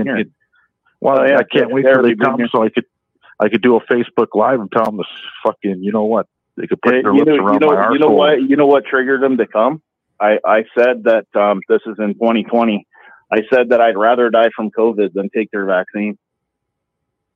Bingo. That's what I said. That's all it took. That's what I told the health board. And they were there faster than Domino's Pizza at your door. Fucking right. Yeah. Insane times, guys. It was that day. Yeah, this has turned out to be an interesting show tonight, Rick. Yeah, some good calls. Yeah. So, yeah, really. So I hope it doesn't get you banned again. Was it me that got you banned, Rick? No, you know what got me banned off Facebook this past week? Wishing people a Merry Christmas in Messenger. Oh, wow. No kidding. Really? Yeah, if you do it over... If you send the same message over, Rick, okay, just Merry Christmas, and you send it over to 50 people within a minute, they'll block you from that because they think you're spam. Yeah. I was trying to not do it to too many people. Oh, I thought it was because you're a rebel. 25 or 30 or something like that, but it was enough. So yeah, if you do it really fast, you got to change it up, okay, so the algorithm doesn't see it. Yeah. Okay, no, YouTube's cool. You can say what you want on YouTube. You might get banned, but you're allowed to state your case, and then they respect rights to free speech, right? You should be able to say whatever you want as long as you're who you are, and you're not, say what you want. Just like that guy from Morocco was calling in bomb threats or whatever. Yeah, they caught up to him, and he's getting what he had coming. So there you go. Yeah, we've been banned. We've had our channels, with strikes on them, and 1 week, 2 week bans. We've had those on YouTube, but I've been able to preserve the channels. They go away after 3 months. In 2020, I got banned every month. I got banned from Facebook. Had to wait the 30 days. Within a day or two, I get banned again. Yeah, just on account of my outspokenness towards the vaccine. Yeah. Or sorry, Don, everybody's asking who's Don on Rumble. I'm not. I'm not on Rumble. Yeah. No, I don't even. I'm kind of a woods guy and a mechanic. I don't really dabble in computers. I can barely work my phone, to be honest. Well, how are you watching it on? I'm holding Twitch? it in my hand. I can't even see it. I can't even see it. I just have my phone in my hand. How are you watching the show with no? You're not commenting that in the comments, eh? Obviously, if you don't have No, a I was. handle. I was earlier. Yeah, I can get through. It was through YouTube. It came up in my feed. The show, and then What's your YouTube handle? It's just Don Huseman. There you go, Susie Q. You got it. Yeah. Yeah, I like to talk a lot of shit on there for sure. It's great, and I use it to kind of like shock the vaccinated because 93% of people actually took that thing, and they didn't have to. I didn't die. I'm healthier than I've ever been, and I fucking get down. I'm in with people. I go everywhere. You know that Henry Hildebrandt in Elmer. Mm-hmm. They tried to close his church. I went down there and I was there fucking supporting them wanting to be open, staying open, right? Proving that the COVID was a scam. You know what? There's like 500 people from all over getting together, hugging and cheering and eating and laughing and singing and fucking not one of us took the vaccine. Nobody got sick. Well, I ended up being coerced into it myself for the first two. Oh, yeah. There's not going to be a third or a fourth or any of that crap with me. Okay. Yeah. And yeah. My reason was to get out of this country. Yeah. My reason was to get out of this country. And then when they said, okay, now that you get the second one, you could leave and go to Mexico, but you got to go into a place called isolation for 14 days when you get back. And I went, are you joking me? I would never have taken it if they would have said you're going into isolation when you come back. No way. What a fucking joke. The whole thing was just fucking stupid, right? And there's nothing, people who wanted to travel, had the bucks to be able to still go and travel and do shit, were even more determined to go and do shit. So they had to take the jab. I get it. And they couldn't make it like a mass poison right away. And my theory is, they use it like these organizations are totally corrupt, right? And they have a God complex where they think that all our lives are in their hands and they can just dream up what it is they're going to do.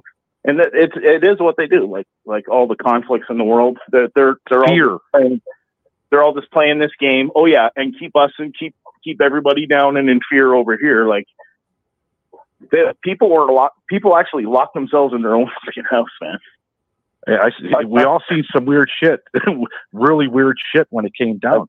The word fear. I got kicked out of a mall. I got kicked out of a mall for eating KFC in the food court. Wow. They were gonna fucking beat me up, like 10 fucking security guards were gonna fucking throw me around, right, if I didn't leave. Yeah, I believe you. I believe you because they were doing it.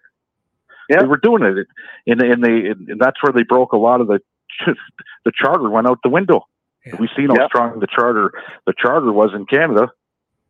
Useless. Exactly. Yeah, and they came out with this. Somebody's going to pay at the end of the day, Don. Okay, at the end of the day, somebody's going to pay because you'll never find it again. You could bring Ebola to North America. People aren't going to believe it. We just went through the biggest pile of bullshit. I don't care if Ebola is in North America. I'm not. No, you believe it. You know how that's kind of how I knew that it wasn't real because, like, they weren't in hazmat suits.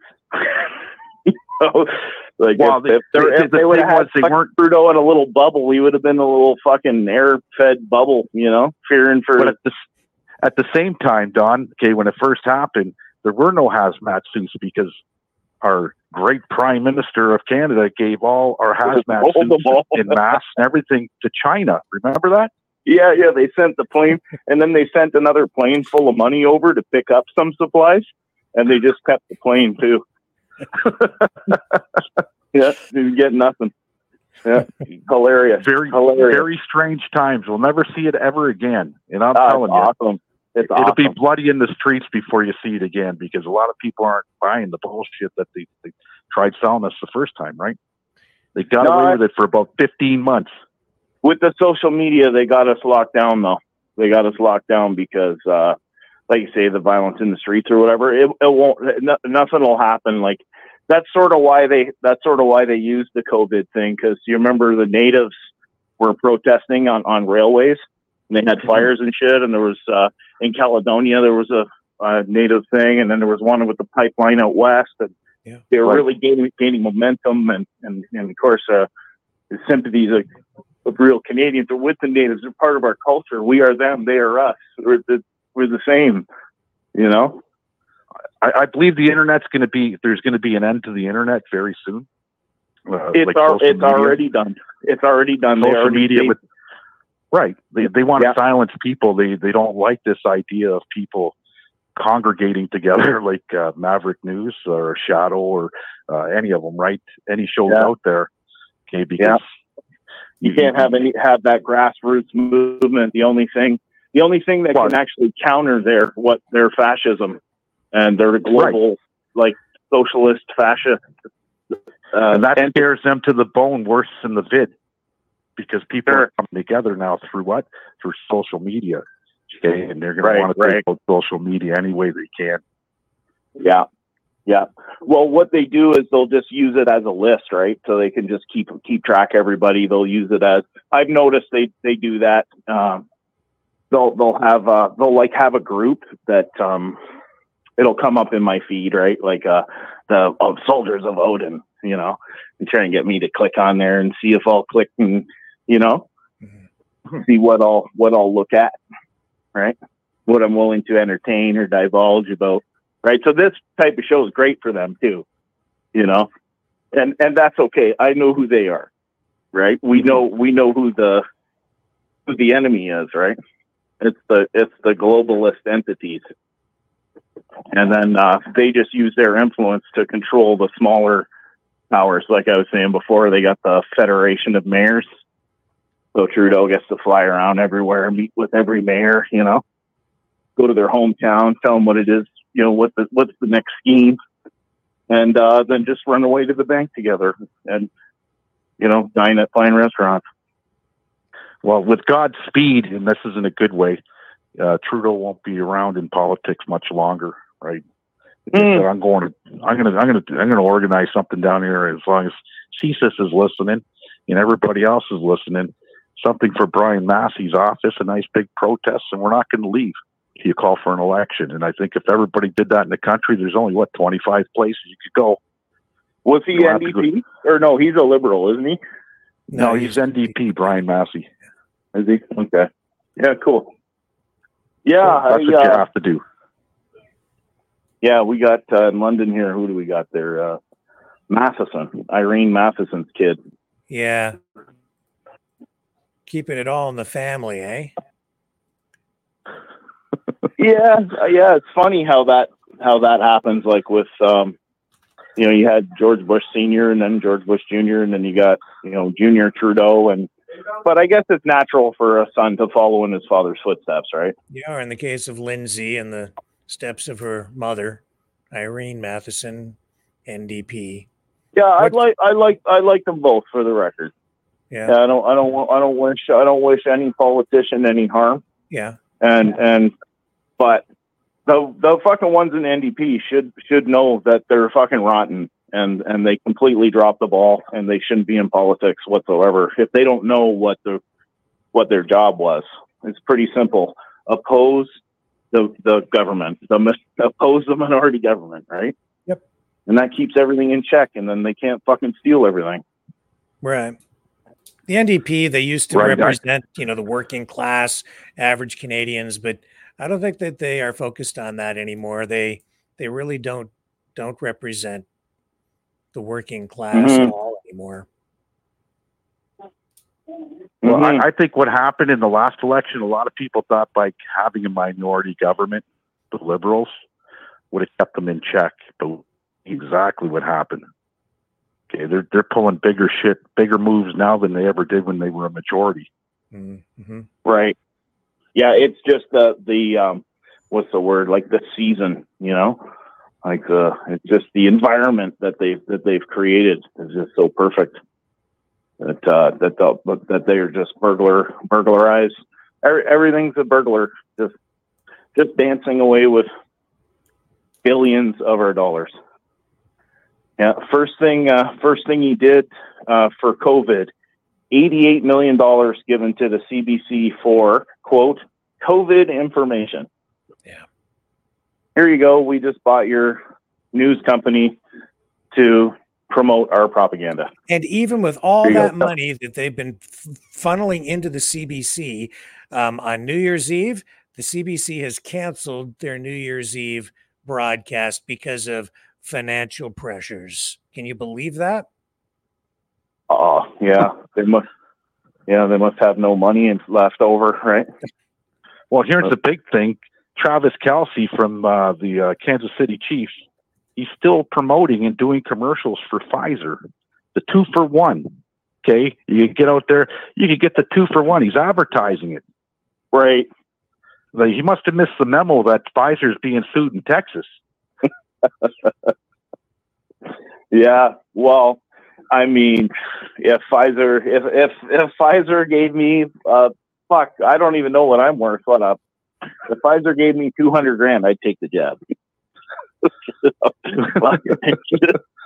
You know, what do you think they're giving Travis Kelce? Fucking millions and millions. Who knows? Yeah, and he's probably never had it. Right? Yeah. Hopefully he didn't. If he's smart, well, something's happening with his game plan. Okay, because he's not playing the same. Yeah, he's not playing that good, is he? Yeah. Exactly. So maybe he did take it, and yeah, for sure. What's with the little hand twitch with Mahomey there? I think that's vaccine related. You know, he does that weird kind of, I don't know, autistic kind of hand gesture. Yeah, fuck. Yeah, crazy. No, I wonder how much they give him. But for sure, it was enough. Right? He'll never tell, right? He'll never. You don't kiss and tell. You're not allowed to. You got to sign a non-disclosure. Right. That's how it all starts. You get sat down in front of a non-disclosure. So then so that's where they offer you either get good or bad. You get to pick. It's sickening. You're dealing in death, eh? And you could sign a non-disclosure and cover your ass. Yeah. Yeah, for sure. Yeah, I should make my employees sign a non-disclosure for sure. Hire me. Yeah, right on. No, we definitely need to just let them know. We need to let all the NDPs know, especially people who voted NDP. I'm especially bitter. I feel like I have a right to bitch about it because I did vote for the fucking bastard. And then he fucking, and I believe me, I've been trolling him on social media too. And like fuck, it's he completely betrayed the trust that Canadians had in the NDP, and our whole democracy is fucked on account of it. Yeah, and you know what? If you just get like I said, Canada spread out so much, it's tough to get 3 million people in Ottawa, or the same thing in Toronto or Montreal to do a protest. But when you only have 25 seats, is what Rick said, 25 NDP seats in Canada, it's a lot easier to get a lot of people from each little town, boom, at their MP's office. And you don't leave till they call for an election. They will, I'm telling you, they will be scared straight because they've never seen it before. I just feel like they'll just use any crisis or anything to their advantage. That I just feel like, yeah, okay, we could kind of, kick the cart and try and, create awareness. But they'll just have the answer for it, right? Which is, they'll just fucking close our bank accounts and say we're Nazis. Yeah. So be it. My net worth in the last year has gone down half. That's just in 1 year. That's how great 2023 was. Yeah, mine was. I had a good 2023. I didn't. I spent a lot of money. Okay, and if I do it again this year, who knows what 2025 is going to look like? I might be living in a tent. Yeah, me too. Though, even though that was my best year, that's not saying much. You know what I mean? They're just fucking clawing, right? I was clawing my way to the top. That's you have to, because you can't just stay on the hamster wheel. You'll never fucking go anywhere. You got to start something for your own. Yeah, but they will. If you did do the protest, we are going to do the protest. Okay. Yeah, And yeah, it's gonna right start on. in Windsor for me, right? Yeah. And hopefully it catches on across the country.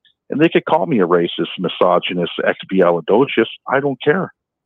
I'm I calling find for it's an kind of election. hard because, like, I voted for the guy. It's kind of hard to. In fact, I didn't even vote for him.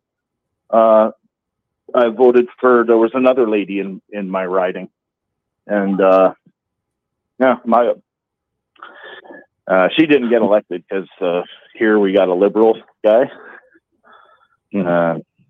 Peter Bragg-Stokes.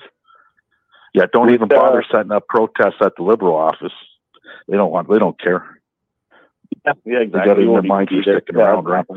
It's nothing. Yeah, you just cause a stink for nothing. You know, you got to sort of pick your battles, so for me, I kind of just sort of carry the torch in my own little personal life. Like, if it affects me, if it affects my work or my wife's work or my children's school, then I put my big boy boots on and storm out there and put everybody in their place, right? Yeah, but we're all in it together, brother. Right? That's true. That's true. You know, yeah, we gotta. The only way we're going to get out of it is to stand tall together and do it all at once, right? That's the only way. Do it peacefully. Yeah, I like your plan with because that's essentially is the problem that the NDP failed and didn't vote that non-confidence. So what he's saying is he has full confidence in the Liberal government. That's what the NDP has full confidence in Liberals. So why even have a party? Right. Why don't they just turn into Liberals? Right? If they have full confidence. You know? That's the message. You hit it bang on. That's it. That's good. I'm glad we talked, man. You know what? This has turned out to be a great show tonight, Rick. I'm sorry to I was eavesdropping in the background. No, that's okay. Yeah. I'm glad I jumped in because you know what? I like this Don guy. I think Don should call in more often. I think so too. Well, I was in before, but I thought I got Rick in trouble. So. Oh, probably. Yeah. But no, YouTube's good. YouTube's good. You can get banned. You can get banned from YouTube, but then they get a thing you can write them back and tell them why they, you know. Well, they're a little more forgiving these days, but it's this particular topic on the vaccines that they still hit me on. So I just, it's an issue. I've been on YouTube since it started too. Since the very first day, I've been on YouTube. Mm-hmm. So it's not fair for them to silence my opinion because that's all it is. It's a fart in the wind, you know? Mm-hmm. But it's my little fart in the wind. And, somebody else can fart on what I say too, if they want. Right. That's what free speech is all about. You get to stand your ground and say, no, this is what I think's right. And you can debate it. And then you can join with other people who have the same values, morals that you have. And through debate, you get to figure out who those people are pretty quick. So. Yeah. Well, I appreciate you calling in tonight, Don. It's good to have you back. And Leo, I'm glad that you were still sitting there in the background and you made my job easy tonight, guys. Good conversation. Yeah, thanks, Rick. Likewise. Thanks, Don. Yeah. Talk to you guys later. Thank you, sir. Hey, okay. And so what? Let's pick a date for. You know what I think should be a special day in Canada? We should plan these protests for not April 2nd. Hang on, July 2nd. July 2nd. Why? What, Canada? Right after Canada Day? Right after Canada Day. The day after Canada Day. Yeah, I think we got to go before then just to get the word out there. You know what I mean? Right. I can't go to July with Trudeau. Hey, I'm not going to make it. I'm not going to make it till July if Trudeau's in power. And so, what is the next election in 2024? It's whenever the NDP call it. Oh, right, but they won't though. Well, it could. I mean, it'll have to happen at least by sometime in 2025. but hopefully soon. Yeah.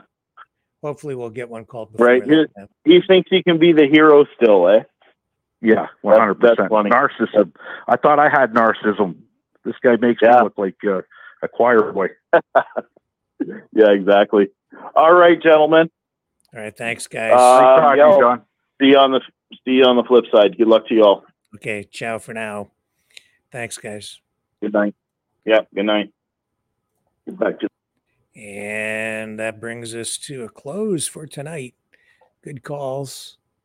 Really appreciate that from both of those guys and everybody else who called in tonight as well. Good call there, John. Appreciate you as well. And let me just bring that banner down. Thank you, everybody, for hanging out here tonight. I will be back tomorrow night, and we'll probably do the year in review show and probably add the call-in portion to it as well, so you guys can share your thoughts on what a crazy 2023 we've had, from UFOs to exploding houses to war and more. We'll discuss it all, 6 p.m. Eastern Standard Time, right here on the Maverick News Channel. Catch y'all tomorrow on the flip side.